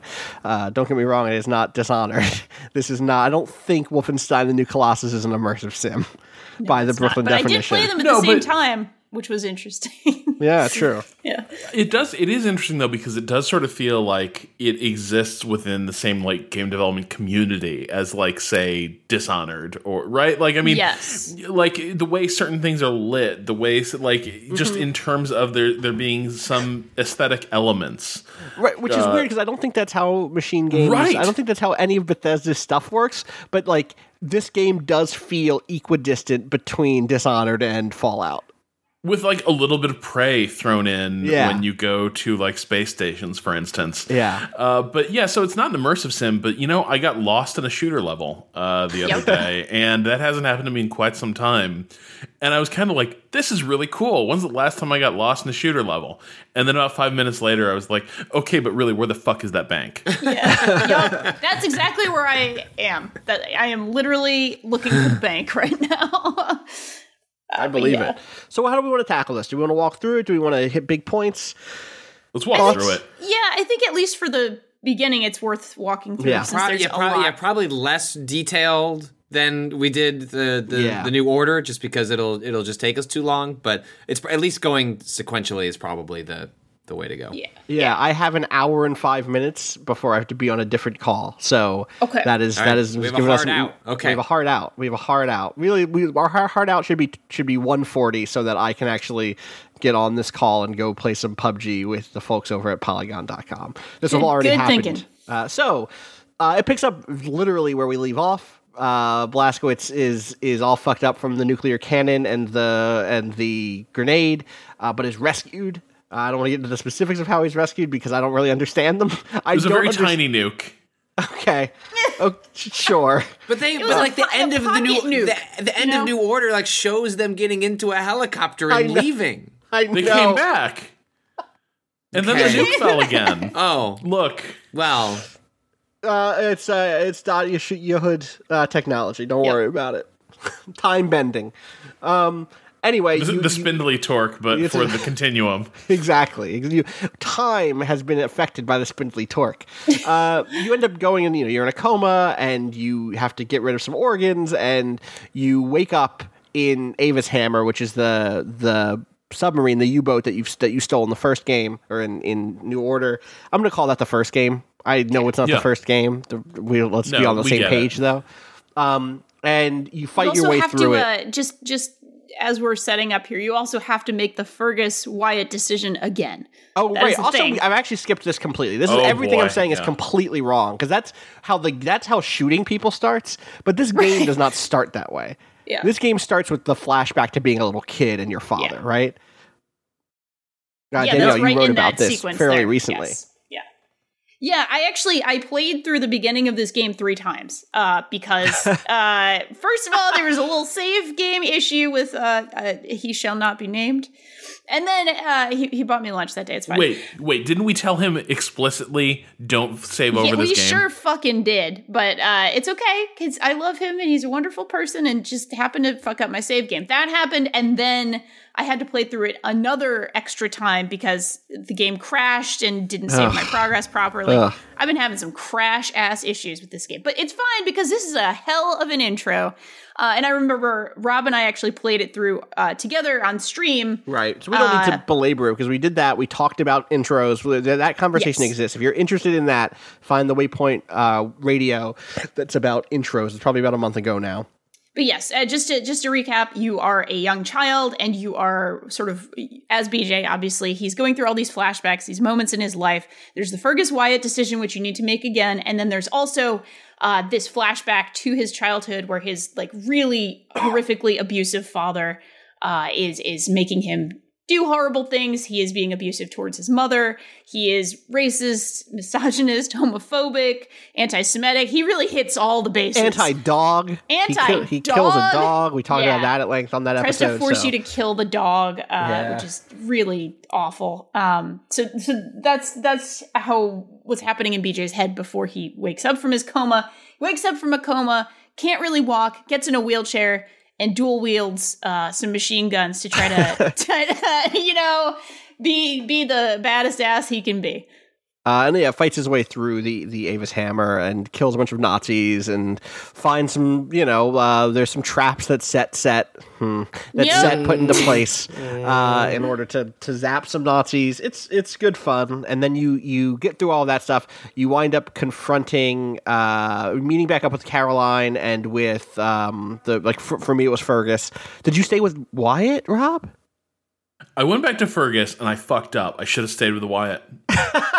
Fergus is canonically dead. I am now convinced of it. Whoa. Like they have no ideas for Fergus in this game. Like it's rough. He's a good actor. It's a good character that exists for one game. He has fuck all to do in the second game. Yeah, I watched all the Wyatt scenes and wish I would have gone with Wyatt 100%. So this is a hard turn from our first episode, but I'm going to stick to it. I mean it. So you get attacked by Frau Engel, who has this giant flying airship thing that has a dope name, and I've already forgotten. The Ausmerzer. Well, does that mean something?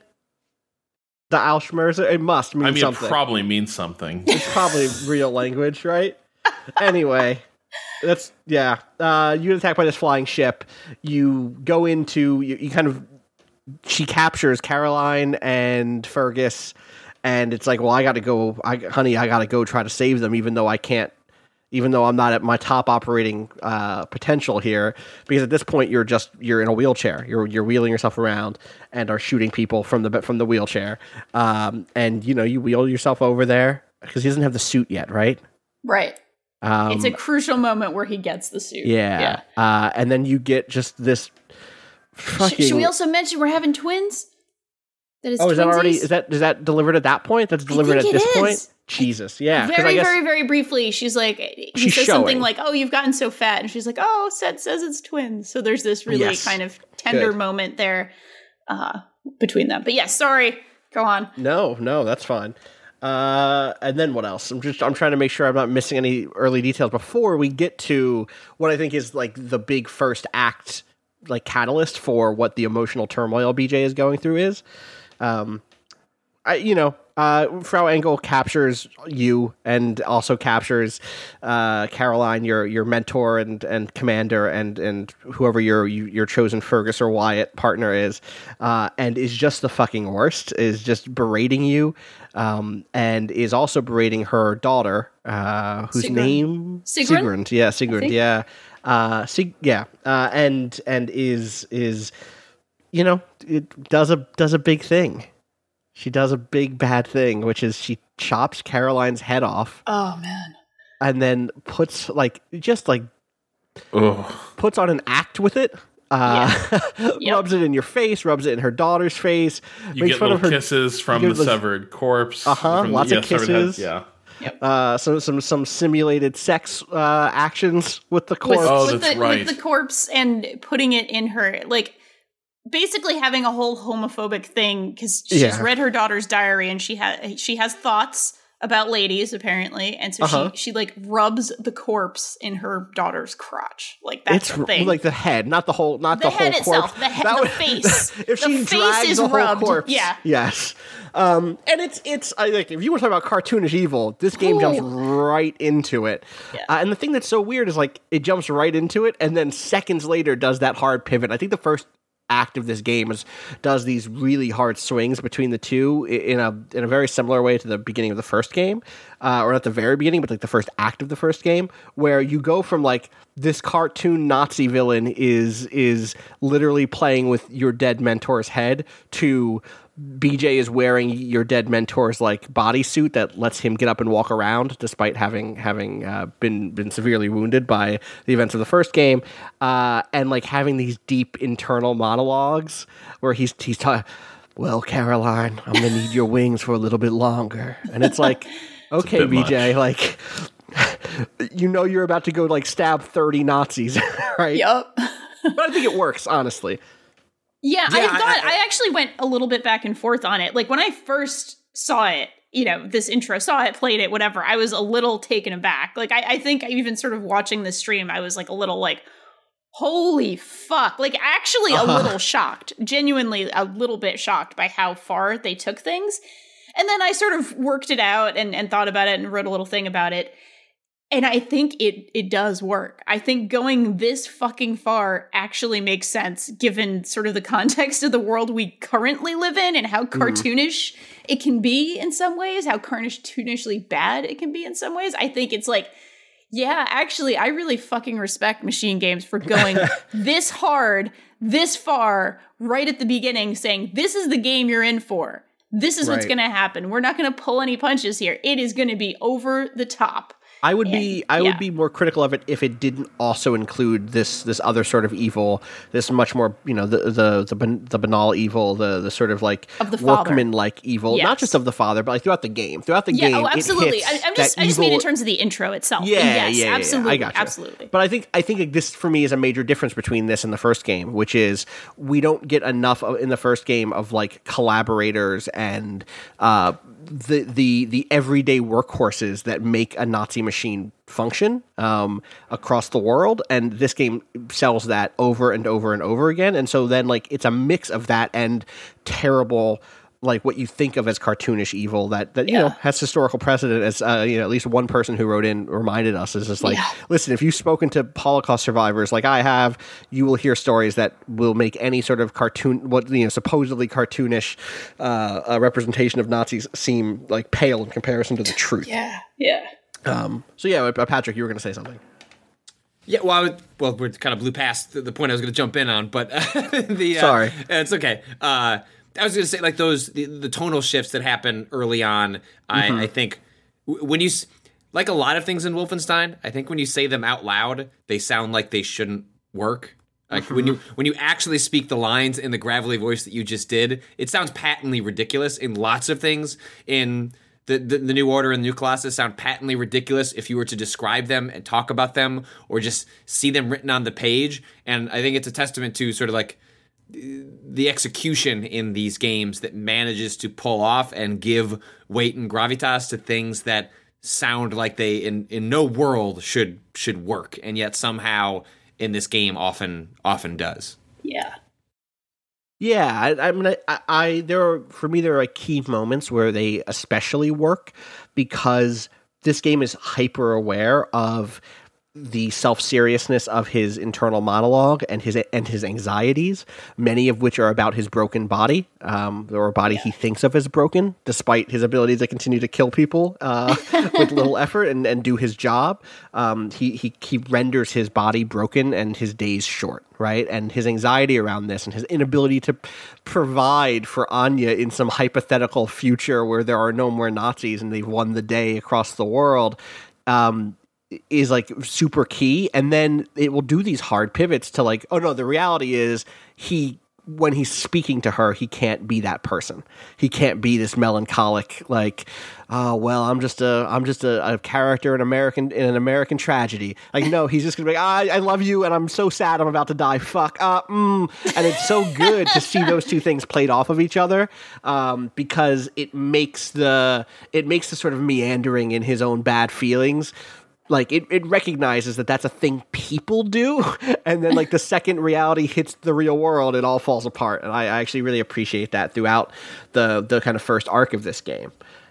So you get that suit, you go in, you make the Ava's hammer, you release it from the grip of the airship, and you escape, not only with Fergus or Wyatt, but also with Sigrun, who at this point has decided to stay and help you because fuck her bad mom and fuck Nazis. Yeah. The head thing might have been her breaking point. That was a bad one. Yeah. Yep. Also the fat jokes and just bad. Just her mom is terrible. Bad mom. Yeah. Bad mom. So you escape, you get back onto the ship and you leave, and you get just like a lot of downtime in this ship. It's great. I think it's really, really cool how often you are encouraged to talk to people and sort of watch little, not cutscenes, but, little mini scripted events and kind of get to know the people on the ship. That was something I obviously really enjoyed in the first game, but it feels very much expanded here, which I super appreciate. They are so good at little character building moments and showing evolution of character. Little hesitations, little gestures, the way Sigrun is slowly, at first rejected, but maybe starts working her way into the fabric of the ship's society. The fact that Set is a bit of an asshole starts to come out. Like, there's a point where he loses a chess game to Max Haas, and there is a clear, like, how the hell did I just lose to the guy who was lobotomized by the Nazis, and he's kind of a dick about it. Yeah. Also, okay, it pays off later in the game, but I want to talk about how much I love Max Haas in this game. Yes. Okay, talk to me about Max Haas. Okay. So in the first game, it's established that like he does not speak. He just says his name in different inflections, and that's how he communicates.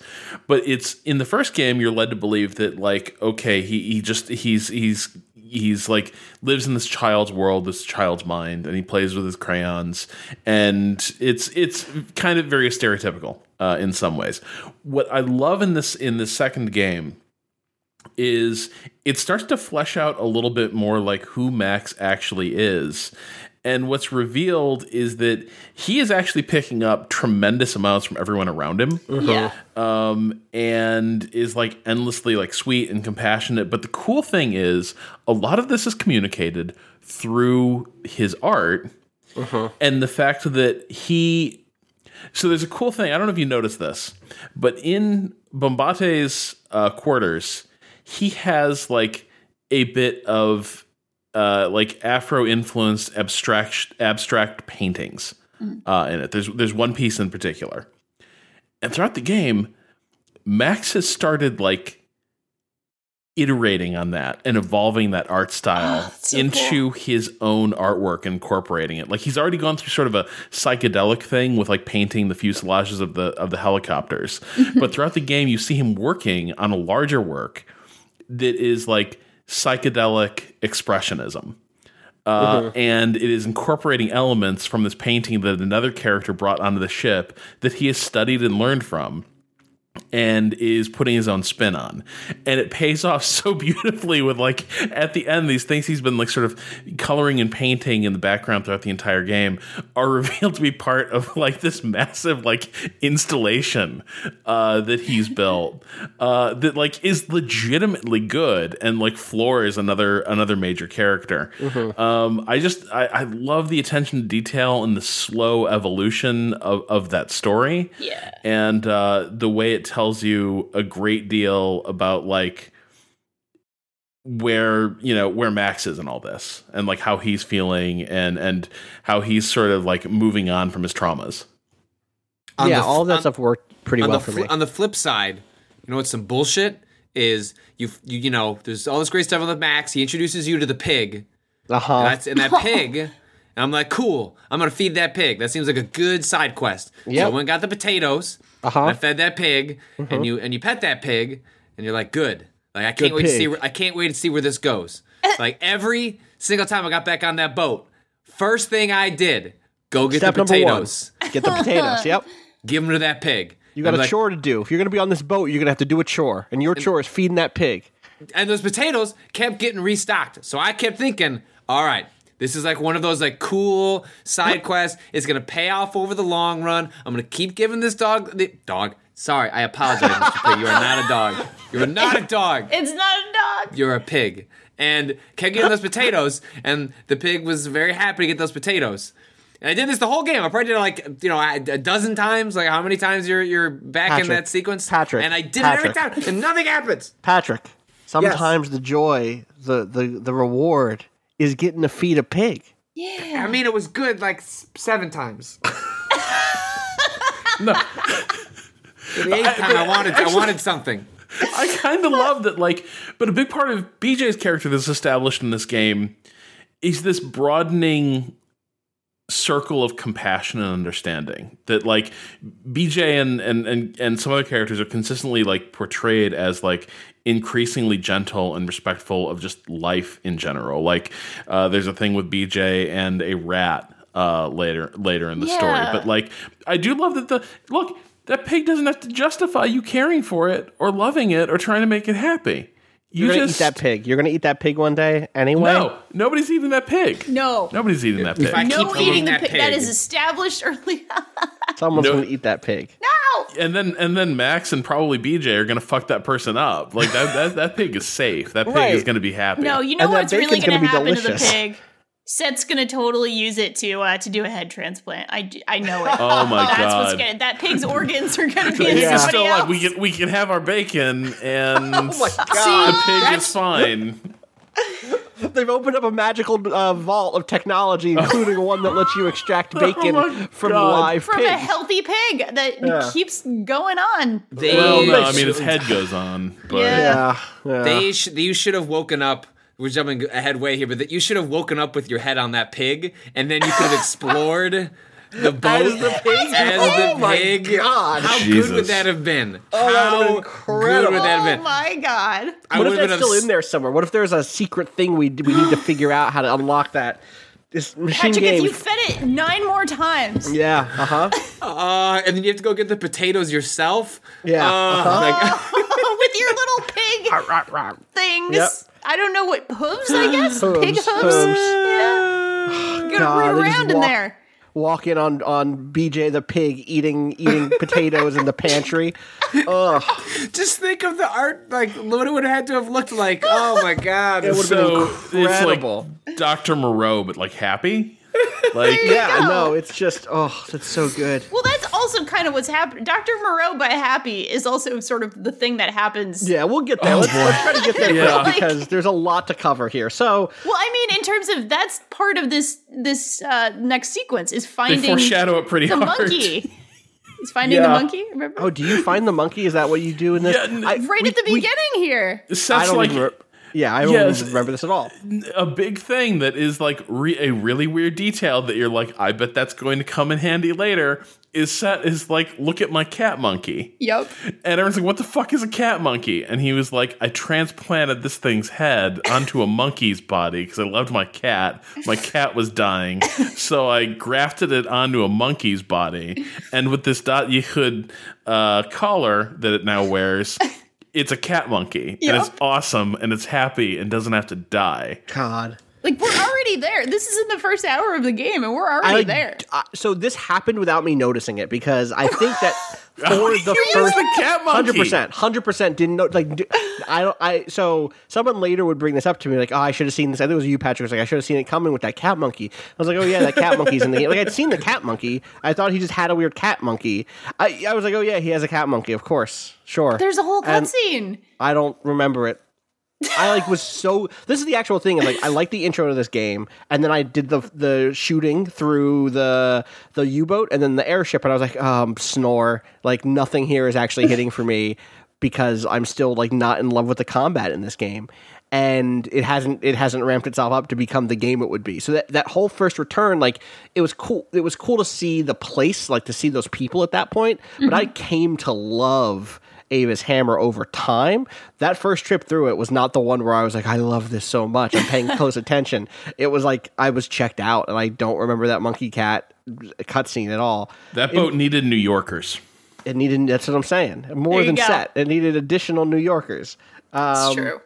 So speaking of New York, did need New Yorkers, because that's what the plan is Caroline's plan before she died was, we have to liberate America. If we can liberate America, then we can liberate the world. We can use it as a stepping stone. And to do that, we're going to have to get in touch with the only freedom fighters left, the black people and the communists. And boy, this game knows I'm going to play it, huh?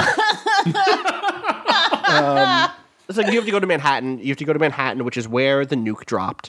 And you have to locate the freedom fighters who are still there somewhere at the top of a skyscraper above the irradiated wastes of Manhattan. This is like the most Fallout-y shit that's ever been in one of these games.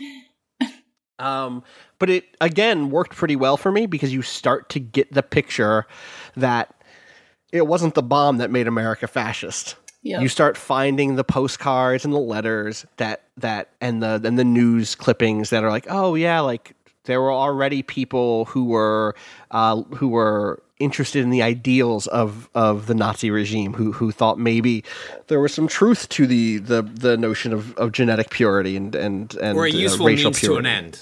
At the very least, yes, exactly. You start reading about collaborators that early, and also see how quickly it goes from being an occupation to being working alongside the Nazis. And you also get one of my favorite details, which is this notion of like, they dream of rebuilding Manhattan as a city on a hill, as like the beautiful city, the one that will convince people that the Nazi regime is powerful and perfect, and they can't do it at fucking all. They're so incompetent, which it speaks to one of your desires from the first game, Rob, right? Like you had said, is there a fictional world in which, or maybe someone wrote in and said this, in which the Nazis are not hyper capable, and like you really get them here as being like, we don't know how to clean up after our own fucking mess. We did not anticipate this being as hard as it is. God, there's even, and it's also so familiar, and like there's a brand building exercise at one point you find that they're doing around rebuilding New York, and it's like, well, how are we going to get people to move back to New York? Well, this whole like city of a million ghosts thing, that can't be the nickname for the city. And so here's what we've been sort of workshopping and kicking around the office. Wilhelm said maybe we could call it the Big Apple Strudel. There's a parenthetical, like this got lots of laughs when Wilhelm suggested it. It was such a good, like, oh man, this is that like totally unproductive brainstorming meeting that you have to like generate work product from, and you send it up the chain. Like, yeah, perfect. That's so the Nazis. Good. Yep, totally. Well, and just the idea of like realizing like there's bureaucracy even in fascism. Like like just like introducing like those little elements of like, how does this actually work? Like it's both like exposing incompetence and also just like there's bullshit too. Like even though like they're these evil the monsters, like there's bullshit, and it's just there's a lot of great writing in the main script, but I think I hate the fact that some of the best writing, some of the best world building happens in collectibles. Yeah, me too. I think not that I'm fine with them being scattered and you come across them randomly in the game, or if you want to seek them out. And I found that the maps in this game were often confusing to even find the collectibles, or it wasn't clear to me if I needed to just like actually find a physical map that then it really was frustrating because there was so much tremendously good, like smart, funny, sarcastic, interesting, insightful world building happening in this optional stuff that I wish at the end of the game it just said, hey, I know that you didn't find everything. Yeah. And you actually have to find it if you want the achievement. But if you just want to read it, like if you just want to scroll through the stuff that you didn't find, like, hey, like go, here's all the shit that the letters you didn't stumble upon because you didn't look under this fucking desk. Right. I'm fine with the achievement being something different than the fact that a lot of really good stuff people aren't going to find unless they like go to a wiki page or I'm not even sure if that stuff is cataloged. Like right. It's so, even the stuff that is commenting on and being like layers of irony over like the like writing that's happening about like Donald Trump and like the rise of like the far right and the alt right. Like there's really smart, interesting commentary. You know, they talk about the dapper Nazis in here, which is like something that doesn't. It's like it's a for a certain segment of people like that hits really hard because it's a really smart, funny joke, but the idea that you won't come across it because you decide you just want to like move through the level faster. Like I'm sure Danielle, like you probably didn't come across nearly as much of that stuff because you were more, you know, interested in just kind of moving through the story, which is totally reasonable that you wouldn't want to spend fucking an hour, you know, poking around under desks trying to find that stuff. And it's against the way I like to play these games. Going back to what we were saying about, like, it has it's not an immersive sim by any means, but it has a tiny bit of that spirit in it, which means there's all this amazing detail everywhere. And that's how I play those games. Slow as hell, looking at literally everything. And so my instinct is always, you know, when I'm presented with a sort of richly detailed world like this, I do want to go look at everything. And so I was, you know, as you're saying, I was like trying to blast through to try to get through all the game in time for the podcast. And I was definitely picking up anything I could see. Like if I saw a flash, I would immediately run over and grab stuff. And I was just sort of spamming the X button on my controller when I was near anything flashing. Because I was like, totally. And there might be something there. There might be something there. But I couldn't, you know, fully put that time in. And I agree. Like there is so much like amazing like world building and story and even the flavor text is just fantastic in a lot of this game. I really credit the writers, and I really wish, I don't know, that there was like some whatever magical wizardry that like I don't know, you could equip on your fucking suit or your whatever, your body, and it would just make things like you could do like a little Witcher vision or something that you could actually see like it. Yeah. I know it's not great in fiction, but maybe New Game Plus. I don't know. Here's my pitch is you do what Patrick says, which is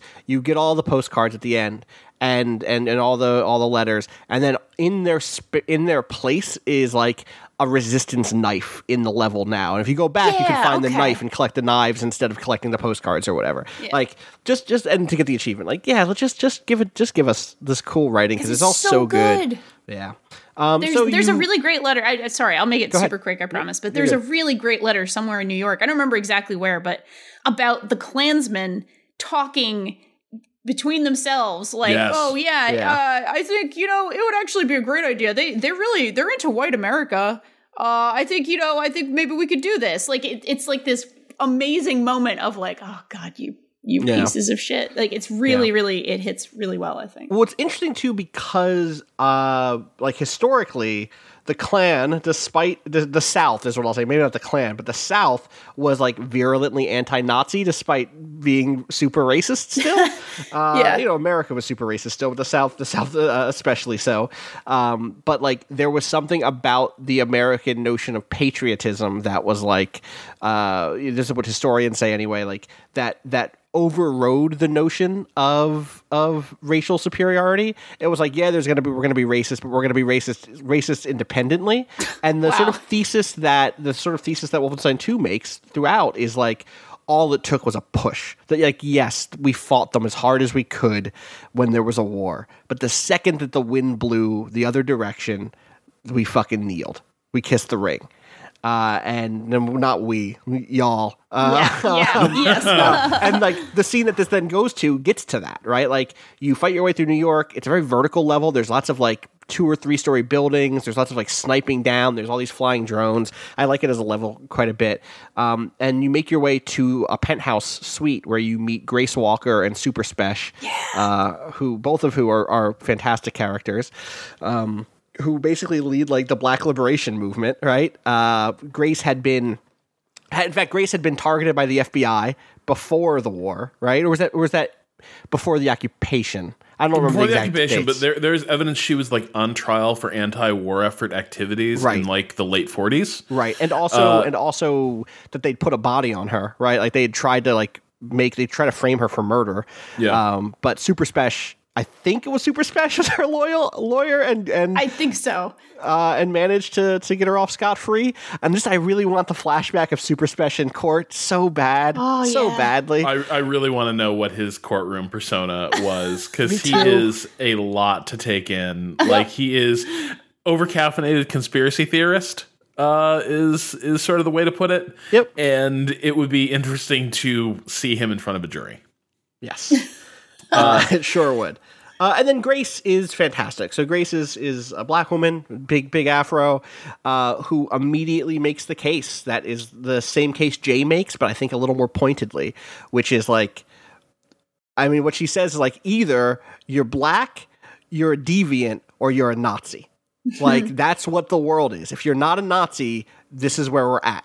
And he kind of does the whole speech that Jay gives you in the first game about white America having already turned its back on so many people, and being like the source of the problem here.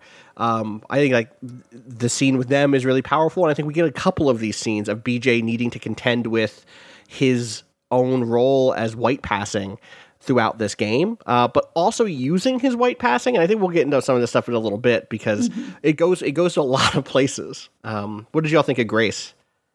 Love her. Best new character of the year. Yeah, I think she's a tremendous character, and there's a beat I want to hit in just a minute. But the first thing I want to say is I find the entire aesthetic around Grace's movement to be interesting, because like we're living in a future where 60s radicalism never really, or it didn't happen the way it happened in our timeline, right?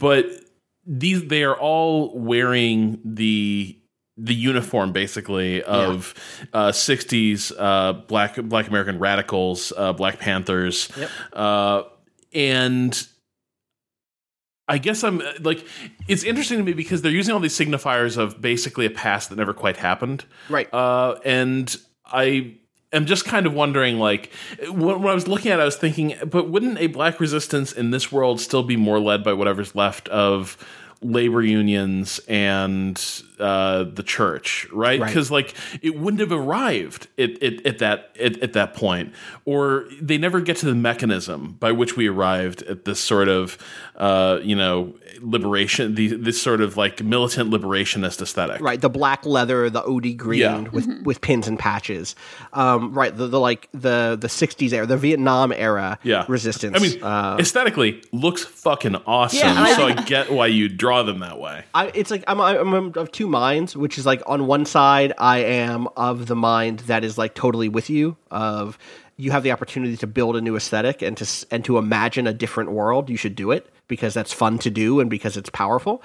On the other hand, it's also powerful to put on screen in a heroic frame characters who are always traditionally rendered as naive or as corrupt or not rendered at all. Right. And so like there is something powerful for me that like, oh, this is what they imagine resistance to look like, is the way the Black Panthers looked, the way that other black liberation and black radical movements looked in the 60s. It doesn't match cleanly at all, but it worked for me because it was valuable to use that visual analogy. And especially in our current moment to give people a hero who looks like real people who have not always been rendered as heroes. Yeah. So something I love that this game does the minute after we meet Grace, basically, is they make you feel weird about the power dynamics just a little bit, because Grace shows up on the Ava's hammer, and without asking, without hesitating, like takes over the captain's quarters, and is now the head of your resistance movement. And it feels weird because she does not know who Caroline Becker is. Never knew this person, has no image of her on the ship. And without missing a beat, just commandeers Caroline's old room, which has sort of been kept as a shrine to her memory, or nobody's had the nerve to move into it. And with that, I think she even explicitly says, like, something to the effect of, you need to be in proximity to where the power is. Like, she needs to be in the center of things. And it's cool because just from a personal perspective of, like, you've just lost a character you spent the previous game with and who you're attached to, there is kind of this weird, like, energy around that moment of, like, well, wait, hold the fuck on. Like, what are you doing in Caroline's spot in charge of our team? But what I loved about it is there are weird dynamics around resistance movements, especially as they are, intersectional, right? As they are bringing together different groups who've been waging their own struggle. And I kind of love that this transition is not smooth and it's not entirely comfortable and has some odd undercurrents. And I think it is really well carried off, because at no point does this character have to win over the Kreisau Circle. She just comes in with a political agenda and an actual plan. Right, momentum. She comes in with velocity, and they can't resist it. They're already tired. That's. I feel like it's really a part of the fiction. Like, they're really tired, and they have been for over a game now. For over 20 years in this world, and here she is, and she carries some serious deep wounds, absolutely. But she's not. Even if she's tired, she will never show it. She has a vision. That. Yes, absolutely. And her vision is nuclear weapons. Yep. Well, get the nukes. It's another good beat, though, where she's like, you guys are idiots for not using these. And it's the other way of like, okay, but here's some context that you're also not familiar with. Like, yes, we have nukes. What would you propose we just start using them on? And she was like, oh, I've got some ideas. Yeah, she's ready to go.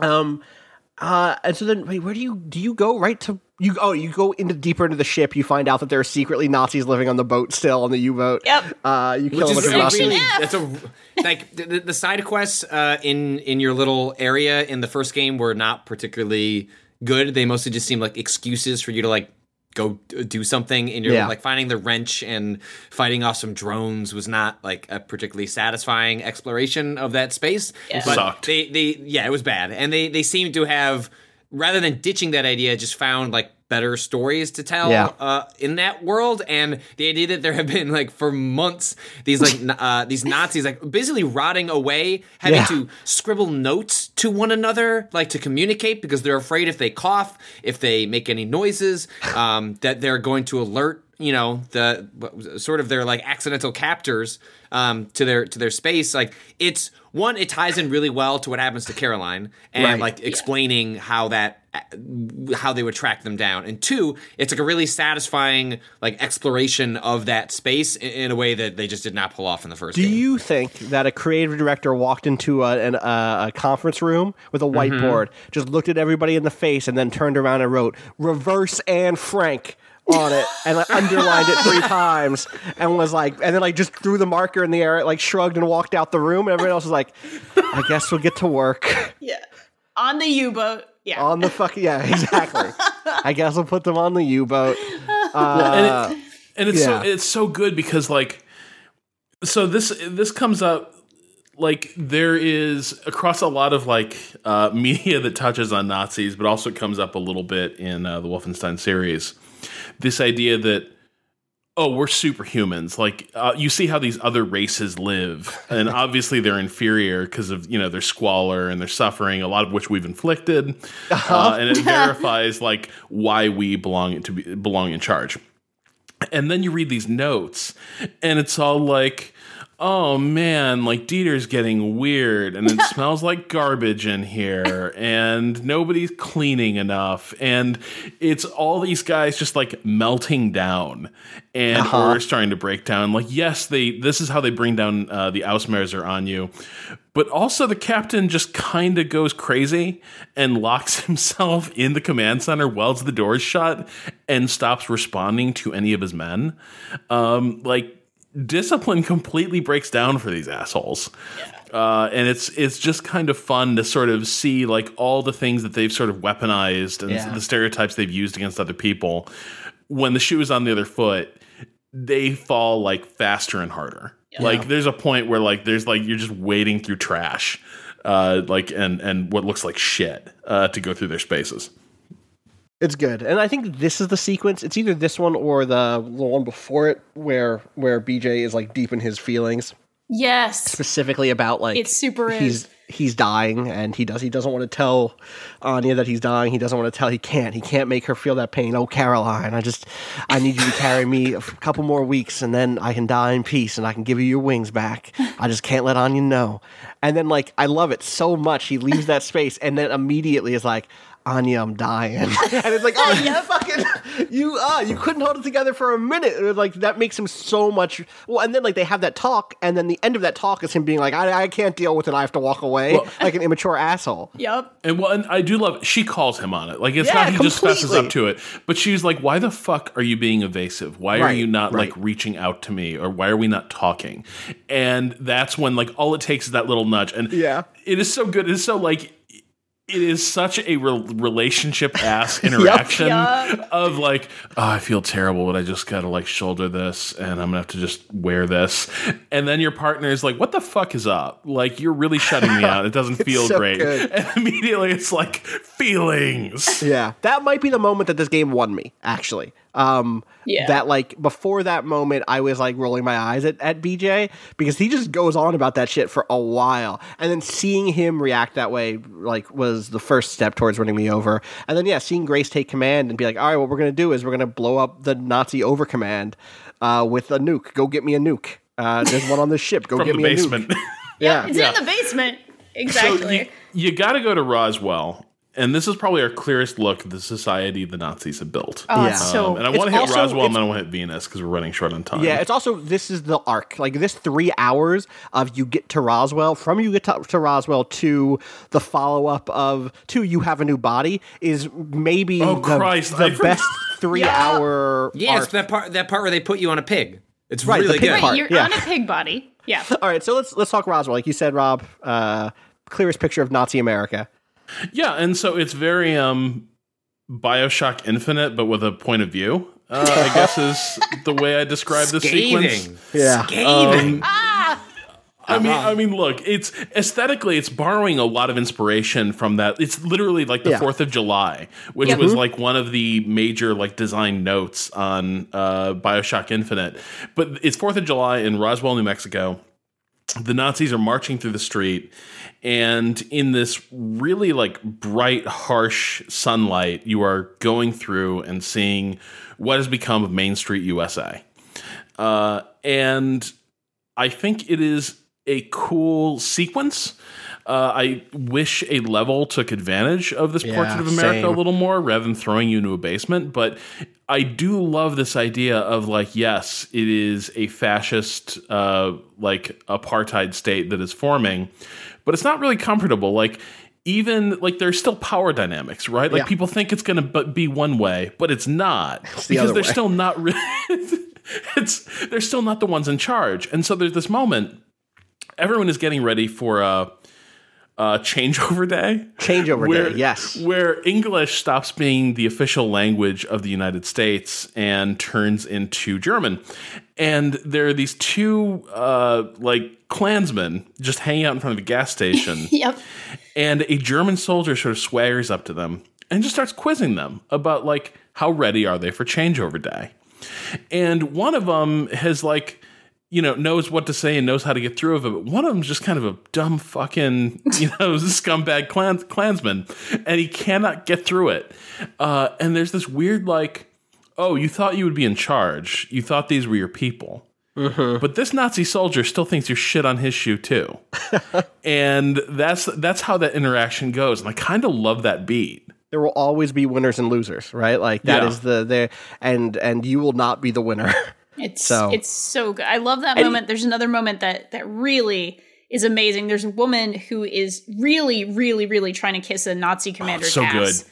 Really hard. And she's like, oh, yes. And I don't even listen to Mozart anymore because he's not a real German. He was an Austrian. What's up with that? And then he gets upset with her and he says he's going to report her because he has an Austrian grandmother. And of course, the Führer himself is Austrian by birth. And how could you say this? And she clearly, like, she was trying to kiss his ass so hard and it just backfired. And that's like a beautiful moment. You kind of have to sidle up to the parade and listen for a few minutes for the whole thing, but it's so worth it. And likewise, there's a conversation between two women at a cafe, a few, nearby. Yeah. And they're just having this conversation. Oh, they approve my marriage, blah, blah, blah. I thought this was going to go somewhere else than where it went. I thought the approved marriage thing was going to be like, maybe somebody was like, 0.03% Jewish or something, and the marriage had to be approved. No. They're just talking about the marriage, and then, oh, by the way, hun, I'm sorry, it wasn't a New England accent, but that's my, like, down-home people, She's just like, oh, and I have some really strong slaves, that we wanted to bring over and have a look at. It's just like, and that's how slavery is reintroduced as a concept in this, and it's like, holy shit.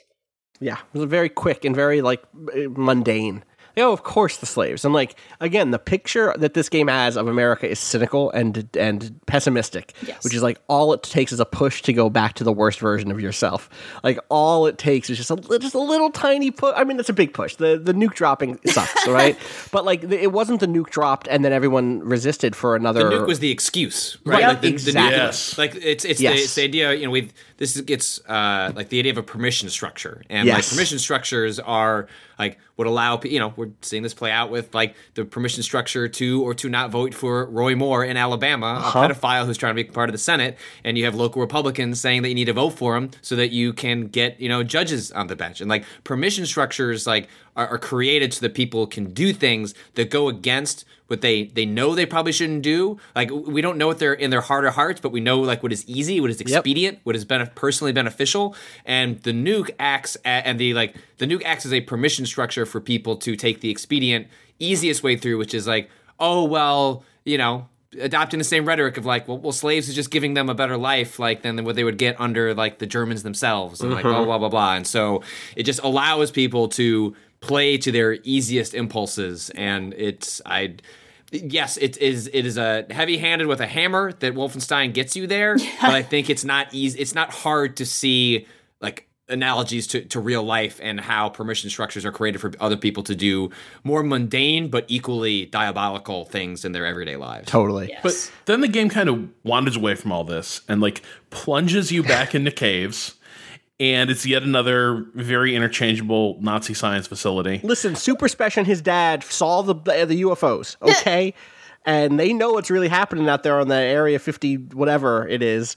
And you infiltrate it and set up that nuke. And then you go visit Dad. And then you go visit Dad. You blow up New Mexico, you blow up Roswell, and then you go to visit Dad. And you get this like series of flashbacks to like BJ's, childhood girlfriend, like his, they're 7 years old or whatever, catching frogs and playing out in the woods. And I think the notion is it could be Billie Holiday. I think that's their holy shit. Yeah, I didn't make that either, and absolutely. Wait, where is she from? Where was I don't Billie know, Holiday? But I've heard this. You know what? She's in Philly, so probably not. She was having a vacation in Texas. In Mesquite, in or wherever he is. Is he from? It's Mesquite, Mesquite, Texas. Mesquite. Yeah. Who knows? It's a little black girl named Billy, who has like a sense of conscience before BJ does. He's all about torturing frogs, and she's like, "Don't fucking kill this frog." It's actually a fairly effective scene, I think. And you just kind of wander through his childhood home and then confront his father. Thoughts about this whole sequence? It's good. Yeah, it's real good. It's real good. This series does Dark Elegy like better than it does anything else. Mm-hmm. The way you wander through the ruins of your childhood home, which was a shithole when you grew up there, and has become more of a shithole now, feels so much like revisiting places of like old trauma and old hurts. You know, you kind of outgrown them, but at the same time, you're kind of continually snapped back to when this was all immediate and horrible, and how you felt. The scenes with Billy are great, and the way she sort of teaches him those first, like, you know, she gets him to not drown the rat, right? Because like if a big part of this game is all people need is a push. BJ's father is pushing really, really hard to make him another monster. God, that gun sequence is so good. Yeah. The sequence there's the sequence of BJ being afraid of monsters in the basement who are going to come take his mother away. Oh my God. Which is so like good. Already fantastic given what happens to his mother and given what happens to so many Jewish people when collaborators get involved. And his fear is already, you know, very potent. And in what is maybe the only instance of seeing his father feel like he might genuinely care about his son, he still resorts to a thing that is detrimental to his son in some way, which is he says, all right, if there's monsters in the sun, he's like, I've tried telling you there are no monsters in the basement, son. I've tried telling you that if there are monsters, we'll take care of them. I've tried telling you that I've checked the basement, there are no monsters. Told you there's no such thing as a monster. We're going to go fight those monsters. Here's a gun. Here's a 22. It might be a BB gun. I think it's a 22. And like the whole family goes downstairs together into the basement, and there's no monsters there. And then we get a picture of BJ finally sound asleep next to a gun. And it's like, oh, this is who you are. This is why you are the way you are. And also, I love that his father is an honest-to-God monster. Like one of the worst people in the game, maybe only beaten out by Frau Engel and the Fuhrer himself when you meet him. But like, the great thing about that sequence is even here, where BJ's like grown man and is coming to grips with all this past, you still have these warm memories of somebody who you depended on and treated you like shit. Yeah. And on some level, you are still haunted by how much you treasure those memories. And it is both a scary memory because of the lesson it's being imparted and the way it's being imparted. And even there, Rip has this air of like being vaguely threatening. But at the same time, the image of the whole family in the middle of the night going through the play acting of hunting monsters in the basement, bursting through that door, is really affecting. And I love that beat. Yeah. It's the only time the family looks like it's together, which I think gives BJ a very specific notion of what family looks like, also what masculinity looks like, and what is safe. And the answer is to have a gun nearby. And then you get the confrontation with Rip, with your father. I know, Patrick, you had some strong feelings about that sequence, because the second it was done, you IM me. Yeah, and it's one of those moments that I thought was actually going to be that BJ was having a hallucination. Like, it just seemed like awfully like convenient that you'd be exploring your childhood home, and then you would run into your father to have a cathartic moment where you can like talk through your feelings. I was like, okay, like at the start was a little on the nose that he would just be waiting for you there, but I think it ends up being one of the most powerful moments in the game, because like the way it crescendos, like the way it builds, like you're angry for him, like you're angry at what this says about like a larger American culture, because like they end up using his father as like a cipher to describe how probably tens of millions of Americans like quickly turned on like their brothers, their sisters, their wives, their daughters. Like there was probably no measure of cruelty too high to try and be superior. And although he is slightly of a caricature of like white superiority, like, you know, I think what the game successfully does is paint that there were a lot of shades of there's a hierarchy to like what people found themselves, you know, going through the permission structure and acquiescing to the Nazis. And I like when you have that moment where he lunges at you and like I didn't know what to do. Like I just like started smacking buttons on the controller, and then I fucking killed him. Like I put that axe through his neck, or however I had to playing it out, because it happened so fast I don't even have like a full detailed recollection. Like I even wondered to myself like if it was possible to not kill him, like because you get an achievement, which made me think, well, maybe there's a way where you don't kill him, but I never went back to actually find out if that was a option or if that's just the game is going to note that for you regardless of what you choose to do. Yeah, like the thing that he does is like sells out your mother's family and then your mother, right? And it does it for such marginal gain. Like he had a shitty farm. Now he has like a bigger farm. He's not a king. You know, like he didn't betray his family to save the world. He didn't betray his family to he did a terrible thing so he could have a farm. And there's that amazing moment where BJ's mother confronts him about the fact that he squandered the money. Yes. So not only did he have a failing business, but he failed at using Jewish money and then lost all of that. And that confrontational moment between BJ's mother and his father is one of my, because it's one of the few moments where she stands up, pushes back against him, and all of that in the context of the actions he took, which was to sell out his wife, given the fact that he was a fail. It's it's not that the game spends a lot of time talking about toxic masculinity and the way that men look at themselves and power structures, but that is very much a story about that, in which a man is unable to confront his own failings, take account for them, and instead lashes out at the world and uses the power structures that are available to him to fuck over others because he cannot confront his own moral failings. Yeah. And then we go from that to another big gunfight. That was the first really hard gunfight for me. The first really hard section was this rooftop. I just, for whatever reason, kept getting killed as the airship was pulling apart this house. You get captured, and you get just this amazing, ridiculous, hour of maybe it took an hour for me because that courthouse scene is so hard to fucking complete. But you get arrested and you get brought to prison, and you're going to get tried and you're going to get executed. You get this amazing sequence of Super Spesh coming in who's I got a plan to get you out of here, and it does not go well. I love that whole sequence so much. It is exactly my shit in terms of ridiculous character shows up to save you. It feels very Brazil. It's so good, yeah. And then just they open the door, laugh at him, and kill him. They'll laugh at you for thinking. Oh, sorry. Yeah. I was just going to say that entire time I was why would the Nazis ever allow there to be lawyers? They wouldn't. Yeah.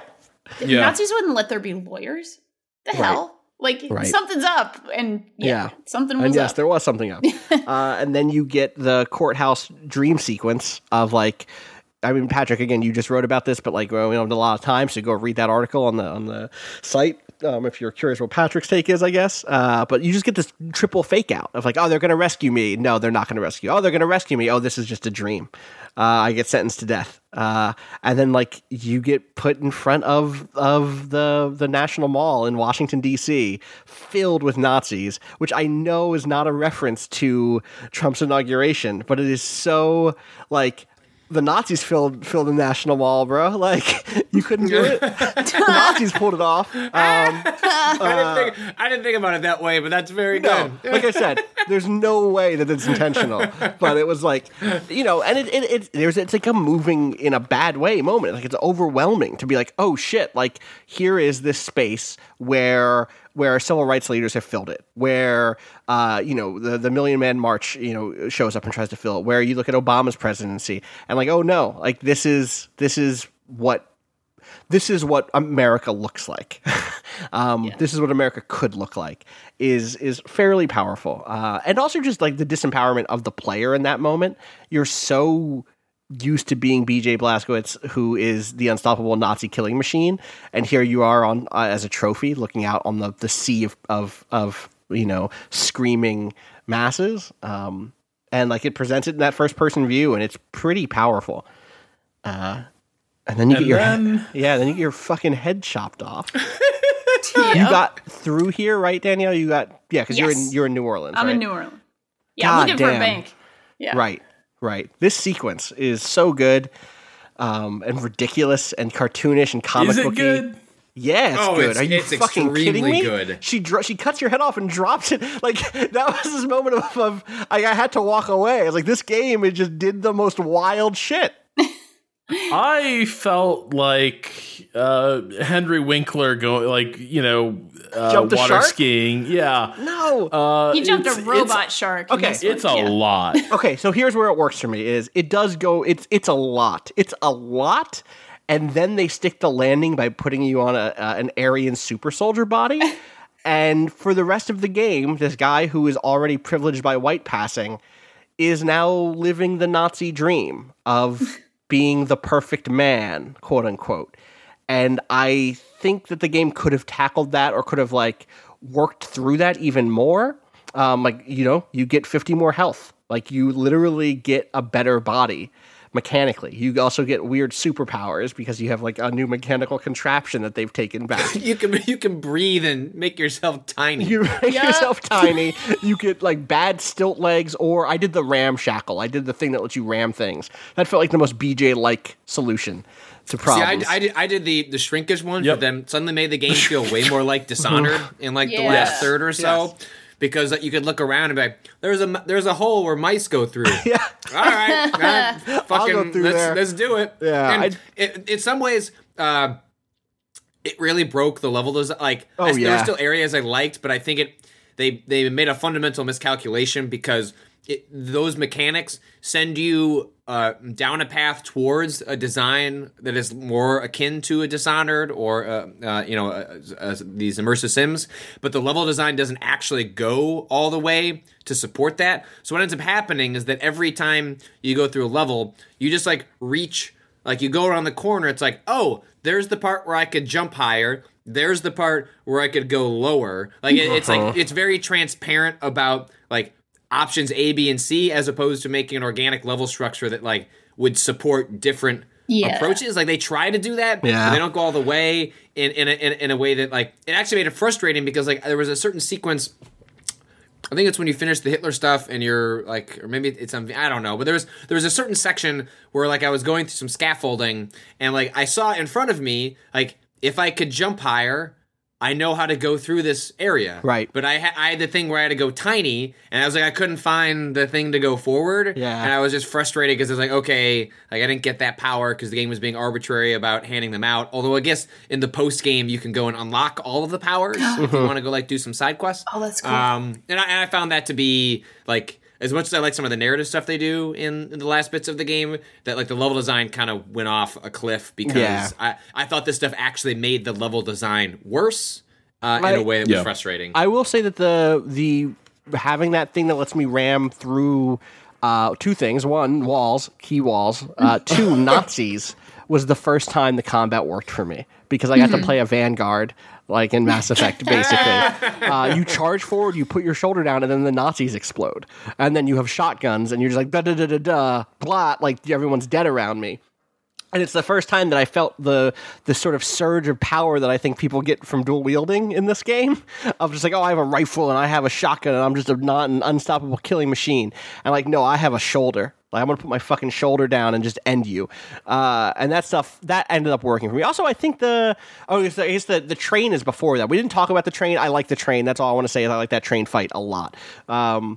We have to talk about Hitler. I have to go soon, so we have to talk about Hitler. Okay. Danielle, I'm going to spoil something. Hitler is in this game. I know he is. I read stuff. You should watch this sequence the second we hang up. Yeah. Well, I'm gonna finish the game. I'm going to Hitler is far from the least surprising attendee at that casting call. That's true. So I didn't. I also didn't know it. Austin made this reveal for me. Yeah. Wait, you didn't pick up on it? Neither of us did. And then Brad Shoemaker, Giant Bomb's Brad Shoemaker, told me, and I was like, "What?" Because I'm so focused on Hitler. Do you want to set this up? Let's set the stage. Rob, do you want to set up just like the whole what's happening? Okay, so in order to get the MacGuffin that will allow you to take down the entire Nazi network, you have to get this code out of the Oberkommando headquarters, but since you blew up Oberkommando headquarters, they relocated it to, where else? Venus. The Nazis have colonized Venus. It's great. It's working out well. It's hot, whatever. But how do you get to Venus? How can you convincingly get there? Well, they're doing a casting call for basically their equivalent of Zero Dark 30.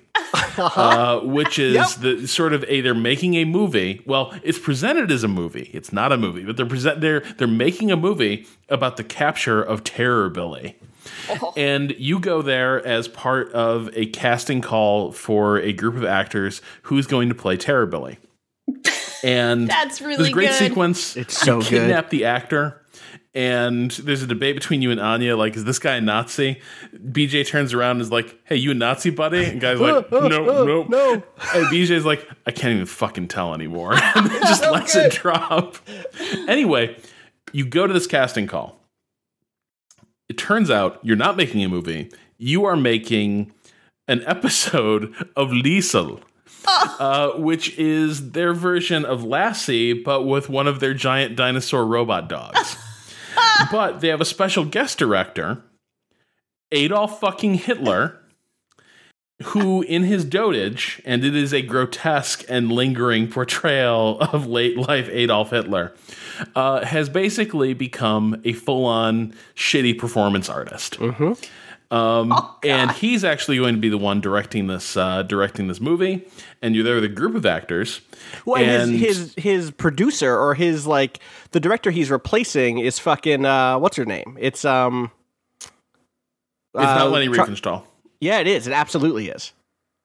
No, because they even refer to a Leni Riefenstahl movie in the game. Yes, and it's in the movie. It's Helene, which is Lenny's real name. That's Leni Riefenstahl. Yes. Fuck. Sorry, I had to drop two. Like, I'm dropping bombs on Patrick. I'm dropping bombs on Rob. Okay, so you're in this casting call, and there's Mr. like, I'm a serious actor. This isn't stage work. There's Mr. Brando-esque, like 60s method, and then there's a really shitty actor who's just kind of the simpering, ingratiating douchebag. And when you look at the notes for this casting call, it tells you who all the actors are. And the shitty douchebag is only identified as Ronald, and then there's a coffee stain that blots out the rest of his name. And there's a jacket draped over his director's chair that allows you to see his name ends in GAN. Okay. It's Ronald Reagan. It's Ronald Reagan is out here trying to get in this Nazi TV show. Oh, it's so good. And he's terrible. He's so bad. He's like, I just want to make wholesome movies. I just want to be morally upright. And he's basically doing the same fucking shtick that he rode through the 60s when he was like collaborating with House Un-American Activities Committee. He's basically being the same self-interested, which way is the wind blowing piece of shit he always was. Yes. And he tries that with Hitler. And he's like, I really want this part because I want to make morally uplifting art or some shit like that. And Hitler looks at him and is like, well, this fucking sucks. And blows his fucking brains out with a Luger. It's unbelievable. And then you pivot into like the rest of that sequence, which walks this thin line between like terrifying and pathetic. And I did not think that they would.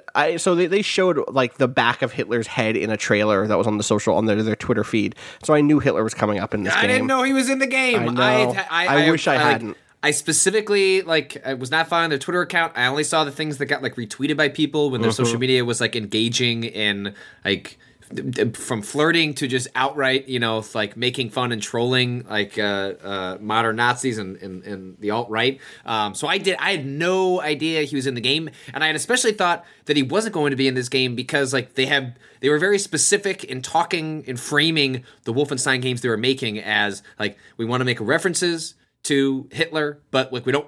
It's very easy to fall into the trap of making a Nazi game about Hitler when there's so much more to say about that world. And I thought that was very smart. That was always like a really good thing to do. And so when he walks in the room, I started frustrated because like, really? Like I was hoping this was going to like, the natural endpoint was like Wolfenstein 3, I fight Mecha Hitler at the end and it gets goofy. Like I thought that was where you guys were going. You're going to wait till the very last minute to pull that out. This is so much better. I was frustrated they were going to go that route, but then I realized why they kept it hidden, why they kept it for this moment, and to present him as like an utterly pathetic, shitting himself, like garbage, like he is a decrepit human being who is now living a decrepit life as his body becomes decrepit, and the way that he is illustrated as being pathetic, yet still grasping on to like what little he can. Yes, while he is just 100%. He has so much power and privilege that he can shit vomit in front of people.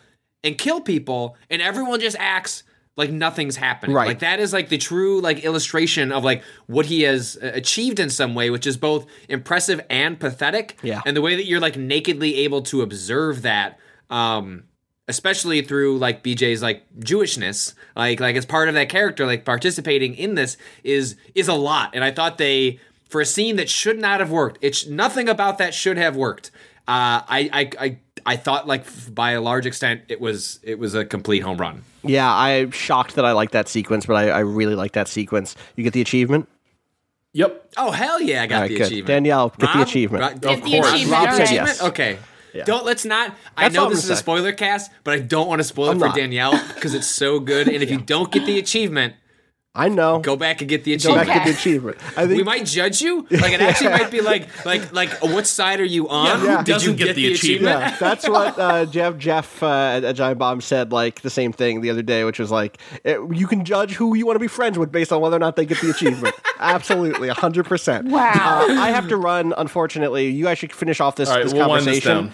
down. Okay. What I'll say briefly, though, the one last thing I want to say is we didn't talk about New Orleans, but the sequence of BJ and the pastor is so good. Is so like the back and forth of like whose fault is it that the Nazis won? Is it like the radicals who refused to fight because they thought that the war effort was corrupt and fucked or is it the centrists like BJ? Is it the like traditional liberals who refused to engage with civil rights earlier and build a group together with marginalized and minority populations in America, or is it the radicals because when push came to shove they didn't sign up, or was it that it goes like back and forth on that both ways in a way that I did not anticipate that being in this game either, which is like a very contemporary but also a very ongoing real political push and pull between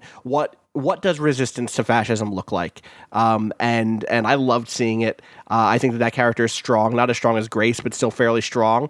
And just like on the final moments, I'd never in my fucking life believed that in 2017 I would see a leader of a Black Power movement and a leader of an openly socialist movement wearing a red socialist armband, like delivering a message to America saying it's time to get up and fuck up some fascists. So that's like.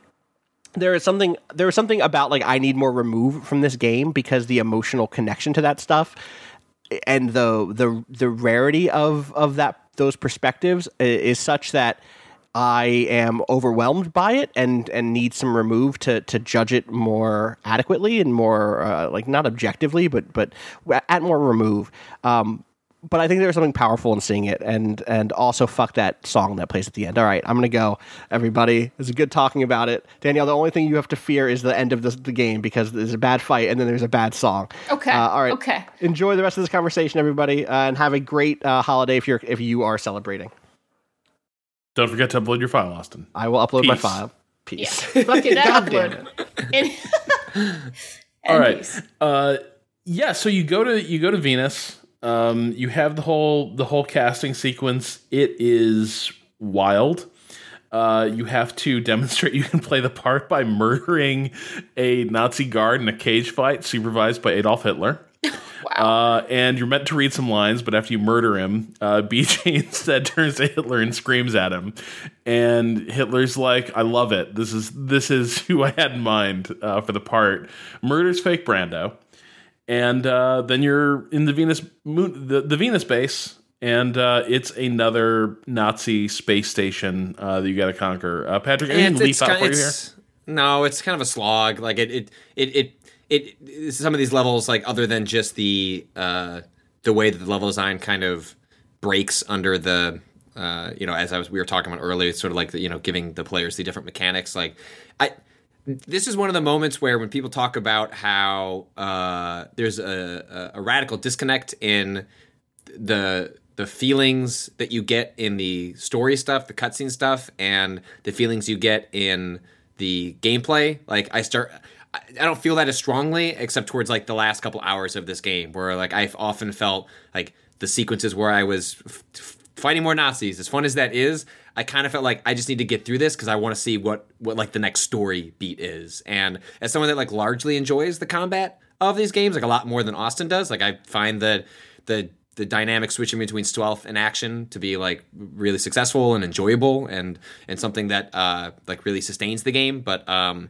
yeah, I don't know. Like I found those levels to be sort of like generic and boring, and was mostly just like, okay, like let's get to the to the next thing. Like I just kind of want to see where this is going at this point. And this was the second time I think I had to look up how the fuck to get through a level. Because even I had to do that. I think it sounds like we all maybe had to do that, except for Austin, I guess, because the game wasn't out yet. But my patience ran thin, and there were a couple of different times where I just looked up a walkthrough and was like, oh, okay, I didn't even think to look over there. So you go and fuck up this Venus base, then you escape, but you have to help the crew in New Orleans escape because that entire political resistance ghetto is being liquidated by the Nazis.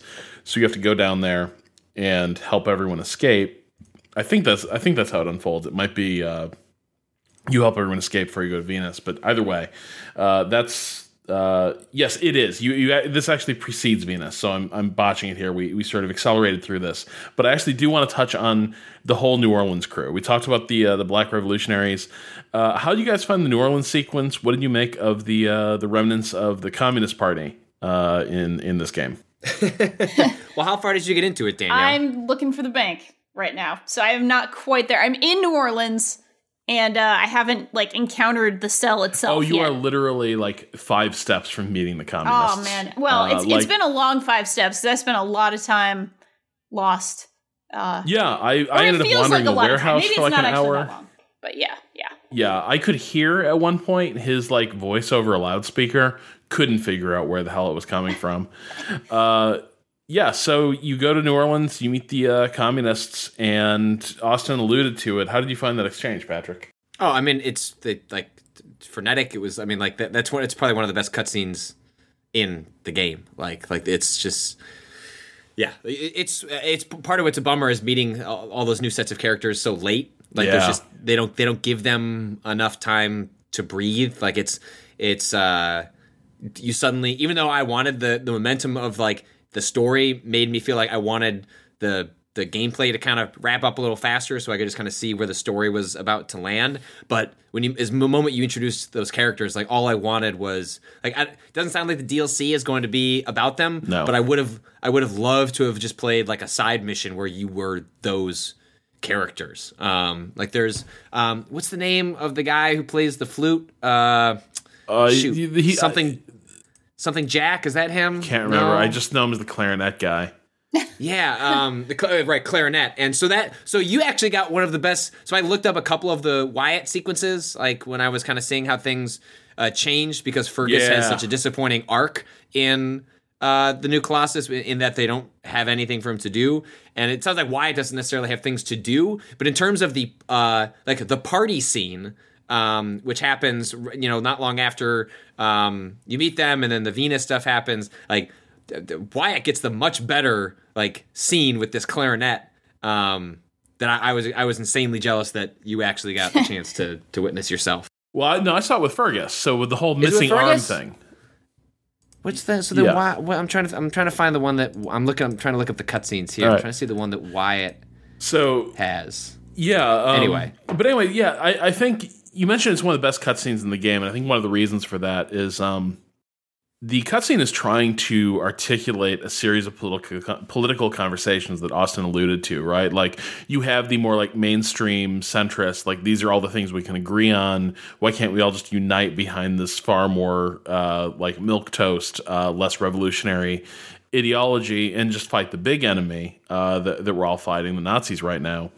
And then the communists are replying with, your vision of resistance, the society you're building, doesn't include us, and actually you're just utilizing the working class and our sons and daughters to wage your struggle, and you'll forget about us as soon as it's done.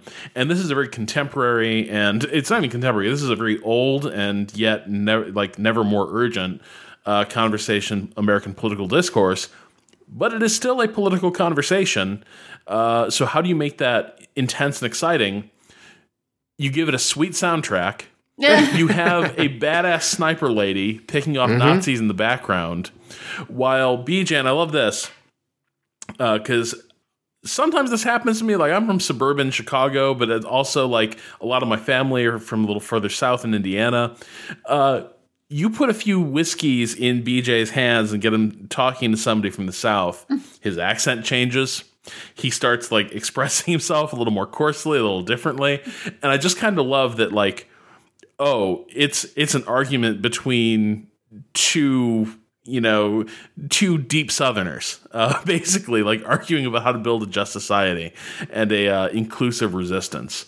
And so it's a very fast, dynamic conversation. And then it ends with you having to escape from New Orleans. And I just want to call it the sequence because I think it's a fine sequence, but it's dominated by one of the best visuals in the game. The Ava's hammer comes to rescue the New Orleans resistance. And it is the first time you're on the ground and you see it surface to rescue the resistance. And you are looking at it down the street.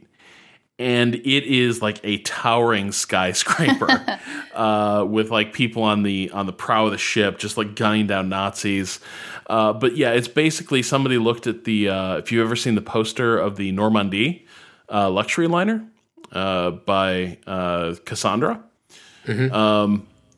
Somebody basically did that poster, but with the Ava's hammer, and then was like, you know, it'd be really badass is if that really dramatic angle and impression of the ship was killing Nazis. So it's a really cool moment. You'll go off, the Venus adventure happens, and then you're building toward, then you have the party.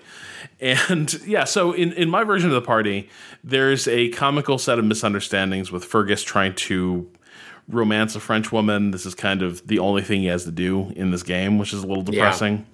Yeah. But he gets drunk at the party. It's very Citadel DLC for Mass Effect. It's a way for all the characters to say goodbye and sort of hang out together.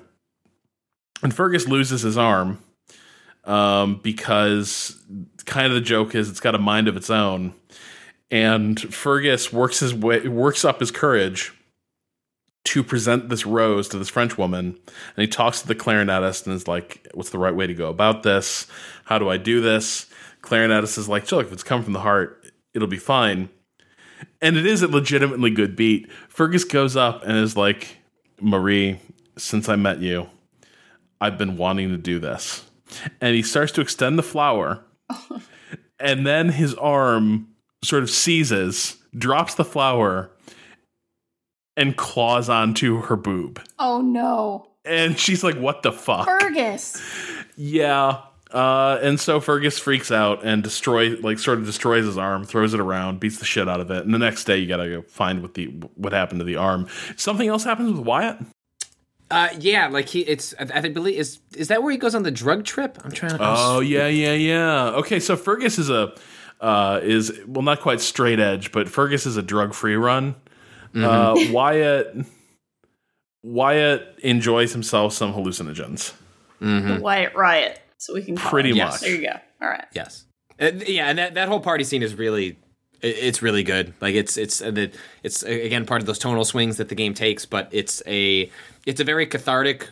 Like even though even for itself goes a little over the top and overextends itself, it's in a way that feels, especially given how close in proximity it comes to the Hitler moment, it feels very welcomed to watch the crew just act completely fucking ridiculous before the most important moment in their lives. And you can't really blame them. And I like that they actually have everyone wake up like hungover and fucked up. And and Sigrun finally speaks up for herself. Yes. Everyone has been treating her like shit, calling her Nazi. Like they use her, but they don't really accept her. Bombate, she and him have a fling. It means a lot to her. It means nothing to him. She's kind of treated like shit. And that morning, it kind of comes to a head. And she chokes out Grace, and it's like, "You're never calling me Nazi ever again. You do not get to label me as something I am not." And then she turns to Bombate, and it's a very sweet. Like she knows she's not going to get the guy, and she doesn't even care at this point. She doesn't even want him. But it's this great like, and you're stupid enough to know that I love you, but you don't even care, and that's fine. I'm gonna dry my tears. but I am going to mentally use your body from time to time to make myself feel better, and you can't stop me. And then you all go off on the mission to seize the Ausmerzer. But what that's really building toward is, what's her name? Frau Engel is basically on the Nazi Johnny Carson show that night over LA. Oh, yeah. Yeah. And she's sort of like giving her big victory lap interview about like the capture of Terrorbilly. And you are going to go down there and seize the stage, kill her, and transmit your message to the American people to get them to rise up. The Ausmerzer sequence I found boring as fuck. It's another, like... Yep. Do you like armored enemies that take a lot of fucking killing and can take you down in 2 shots? Well, I got the sequence for you. Oh, and that final battle, which doesn't... I didn't even know was the final... it doesn't, like, read as the final battle. It's just a really hard sequence that's nearly as hard as the courtroom sequence. And it's the spikes of difficulty in the game were really, really put me off. And so you get control of the carrier, and then you go down to the studio in LA, where Die Kaffer is the musical guest, and Frau Engel is being interviewed by a Johnny Carson stand-in. And Patrick, you want to talk us through the scene? Yeah, I mean, well, Austin basically alluded to a lot of, what happens. It's like you show up, you can kind of sit and you can walk through some of the scaffolding above where the interview's happening, and I'm sure there's probably a lot of dialogue that plays out. Like I don't know how much of the interview like they recorded. There's a lot. I did not have the patience for it. Like I sat there for about 30 seconds. It was just like, nah, like I know what's about to happen. Like I know I'm getting my catharsis right here. So I'm going to drop down there. I'm going to stab this lady in the throat. And I mean you basically go on live television, you stab this lady, you kill her, and then deliver this like unbelievably like fist pumping moment to try and incite a revolution, where a bunch of the different characters kind of cycle through, kind of explaining their motivations and trying to impart some wisdom. And it's just I was literally pumping my fist at the end, being like, "Give me Wolfenstein 3!" Like, it's not in 3 years, but take your time, because I understand these things. You can't rush them. But it's a really, like, let's, like, forgetting the end credits music aside, which is, like, really undercuts, what happens. But, like, it's an incredibly... Like, both games, I think, end incredibly strong. Like, I think Wolfenstein 1, if the New Order didn't get a sequel... I think that story stands alone really well. Like, I think, like, you can imagine BJ dying, and, like, it was a story about, like, small bits of resistance, even if it doesn't ultimately result in winning the day. And even if somehow there isn't a third Wolfenstein, which would really shock me, I'm sure they're just they'll let them play this out at this point. But even if it ended here, it's a satisfying end. Like, the video games, works as an especially ending. takes. Yeah, like this isn't just video games. So like all media that like, because they talked about this story arc they had conceived it as a trilogy. Like they thought of 3 games in order to tell the story they wanted to tell. But what they have done really exceptionally well in both games is told a coherent narrative with a satisfying conclusion at the end of both of them. Where for some reason you didn't get another one, I wouldn't be sitting there going. I'd be upset because I want to see where they go from here and see what other stories they have to tell. But I don't feel that is not solely contingent upon like unresolved plot points. Like they resolved the story that the new Colossus wanted to tell, like which was about America, acquiescing to the Nazis and how that happened and how different groups made hay with that. And that story was told. And I don't know what the story is going to be in the third one, but I was deeply satisfied by the end of it. Yeah, the ending, I don't know how this is going to look in, hopefully years to come when the nightmare of our political present has passed and maybe things are trending a little bit more in a positive direction. It's hard for me to assess. Like Austin was talking about the immediacy, the emotional immediacy of that moment. I think for me, there's also political immediacy where it's like it is very difficult to assess this as a piece of art when right now its propagandistic message is 100% the one I am ready to hear right now. And I don't it's possible in 10 years' time, this is eyeball rolling. You're just like, oh man, this is like all the characters come out and kind of preach about like, why it's time to rise up against, racial supremacy and fascists in America. Maybe in time that will start to seem like sort of a silly and self-indulgent sequence, self-important sequence. But right now it was a great sequence. It was effective in its moment. I got a little maybe echo of the way the Marseillaise scene in Casablanca might have read to audiences in like 1941. Right. But the other thing that strikes me about that sequence, and it sort of ties back to the Reagan thing, there's a lot in this game that is tied to the culture of the boomers. And sort of the major cultural icons that sort of help define them as a generation. And some of that is like icons of like resistance or appropriated culture. The fact that Nazis have sort of co-opted a lot of pop music, but also the fact you've got Jimi Hendrix sort of explicitly out there joining the resistance in the earlier game.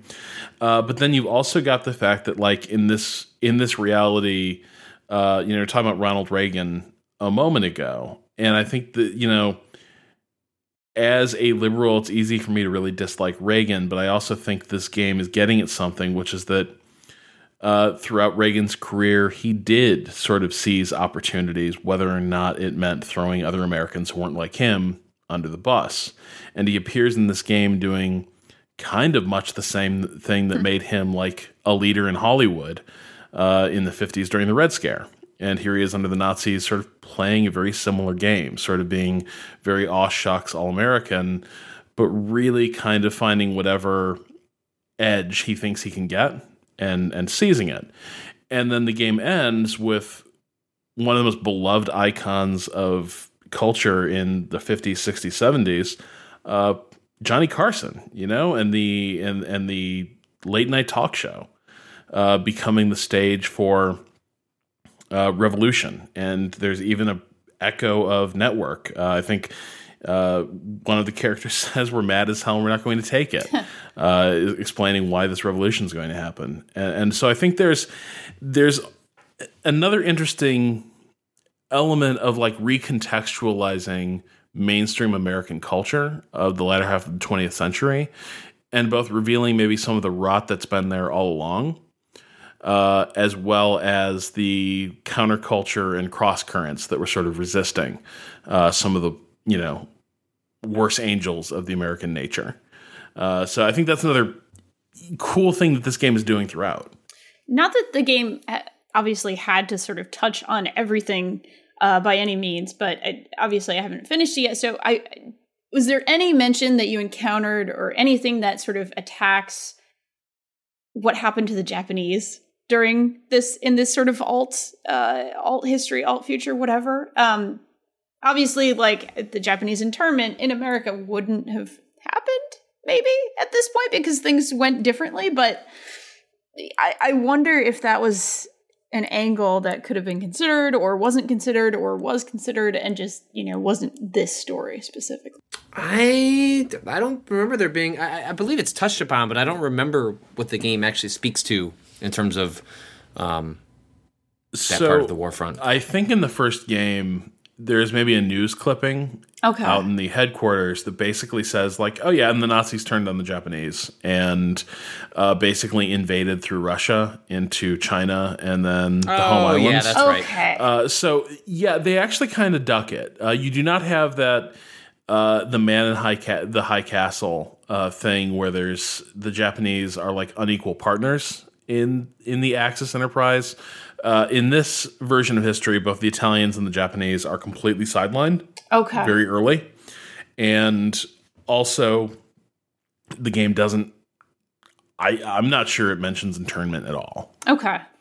I'm just wondering, because I remember seeing some things in the Roswell sequence about sort of things that had happened to the Native Americans, like to folks indigenous folks, basically, in America. Reference to like the Mescalero workforce and things like that. Yeah. There's a few sort of vague references, but it doesn't and I'm not trying to say that the game has to obviously be all things to all groups or anything. If that's not part of the story, it's not part of the story. But it did seem a little bit like, okay, there were some details thrown in a little bit about like, okay, so what happened to the people who, necessarily were also under a lot of this, who are also under like a pretty fucked up regime in actual history, who are actually, sort of suffering in real American history, other than, sort of what's in the main text of the game. And like, it's one of those things where it's like, I on some level, I appreciated that was in there, that like, oh, there's an acknowledgement of indigenous folks like in this world and what happened to them.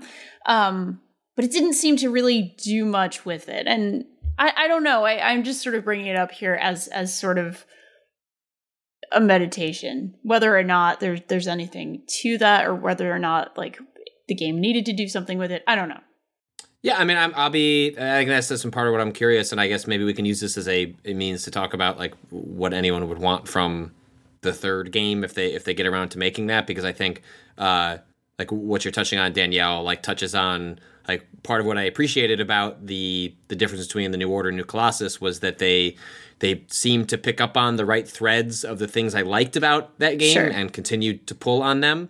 And I'm curious if maybe that, now that they've covered part of Europe, they've covered part of America, like maybe that's where the third game goes, is more of a globe-trotting sort of adventure as they try to unravel sort of the larger Nazi threat worldwide. Like maybe that'll be an opportunity where they'll be able to give us like a better picture. Because I mean, clearly they've thought through a lot of what that world building is, or how much, I don't know how much that is happening like in a book, a Bible they made ahead of time, or what they're kind of retconning as they go along. But either way, they always seem to be very thoughtful about it. And so I'm with you that I would hope one of the things that happens with the third game is that they dive deeper into that stuff, like to give us a better picture of how different cultures, how different minorities, are struggling or fighting back under, this new sort of regime they find themselves in. I'd be very interested. Oh, sorry, go ahead.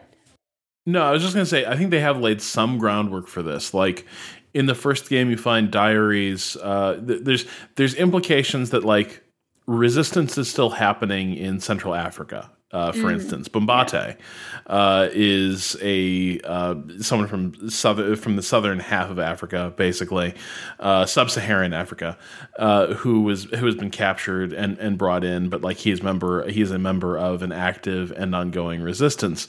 You find letters from that anthropologist, the German anthropologist, who I think is off in the Andes doing like studies on indigenous peoples, and is legitimately just trying to be an anthropologist, but he's surrounded by Nazis. Yeah. And he's sort of writing, I think, with some misgivings about like what he is starting to witness, and like how the Nazi regime is interacting with previously uncontacted tribes and indigenous peoples. So there are implications, like it's not that the entire globe is completely under Nazi rule.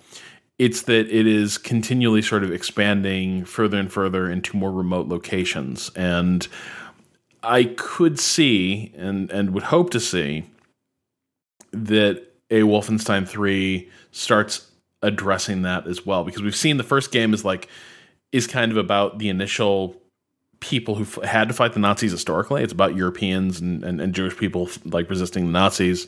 The second game is about, African Americans and American leftists. I think it'd be cool if the third game is sort of touching on this idea that like there is resistance, beyond these groups. There's resistance among indigenous populations and African populations and Southeast Asian populations. Absolutely. 100%. Well, I think we talked a lot about Wolfenstein, guys. We sure did. 4 hours of Wolfenstein. Oh, yeah. About not quite a Blade Runner 2049. We talked the length of the game, but I think we done did it. How do you end these? Oh, we always say I don't have it in front of me. Actually, it's convenient. We have another host here. I don't have it in front of me, but I know it. Cole. We always say shout outs to Bowen for letting us use his track "Miss You" off the EP Pale Machine. We always say thank you so much for listening to the show. We always say thank you to our producer. We're not sure if this one's going to be a Sophie or a Rob joint, but thank you either way, whoever produces this. We also always say that we are on Twitter at Waypoint, we're on Facebook at Waypoint Vice, and on YouTube at Waypoint Vice. And now we go into where can we find you on the internet, Patrick? Find me at Patrick Clubber. Awesome. Where can we find you, Rob? Max Haas. Max at Haas. Okay, cool. Rob Zachney, right? That's something like that on Twitter. I'm at Danielle R.I. on Twitter. And of course, Austin is Austin_Walker. He's not Austin Space Walker. He's Austin_Walker. Thank you so much, everyone, for being a part of this 101. I feel like this was more than a 101, though. This was like a 307. Yeah, this was not a 101 level podcast. I feel like I just finished my my 500 final. Yeah, exactly. I just want to point out as we conclude this podcast that at Big Boy Max Haas is a Twitter account. Nice. And it has 65 tweets, and they all say Max Haas. Oh, that's so good. That's very good. Sometimes with an exclamation mark, sometimes with a question mark, sometimes multiple times in a row. But they all say Max Haas. I'm really glad that exists. Thank you, whoever made that in the world. Thank you for being the Max that Haas is in your heart. It's beautiful. It's really, really beautiful. It's very good. Thank you, Machine Games, for making these games. And that's probably all the thank yous. So I will finally just say, be good and be good at it. Max Haas.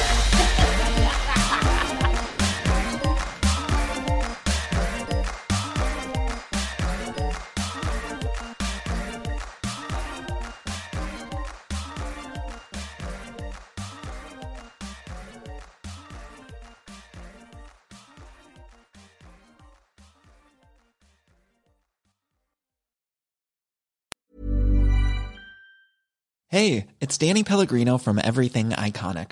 Ready to upgrade your style game without blowing your budget? Check out Quince. They've got all the good stuff, shirts and polos, activewear, and fine leather goods, all at 50 to 80% less than other high-end brands. And the best part? They're all about safe, ethical, and responsible manufacturing. Get that luxury vibe without the luxury price tag. Hit up quince.com/upgrade for free shipping and 365-day returns on your next order. That's quince.com/upgrade.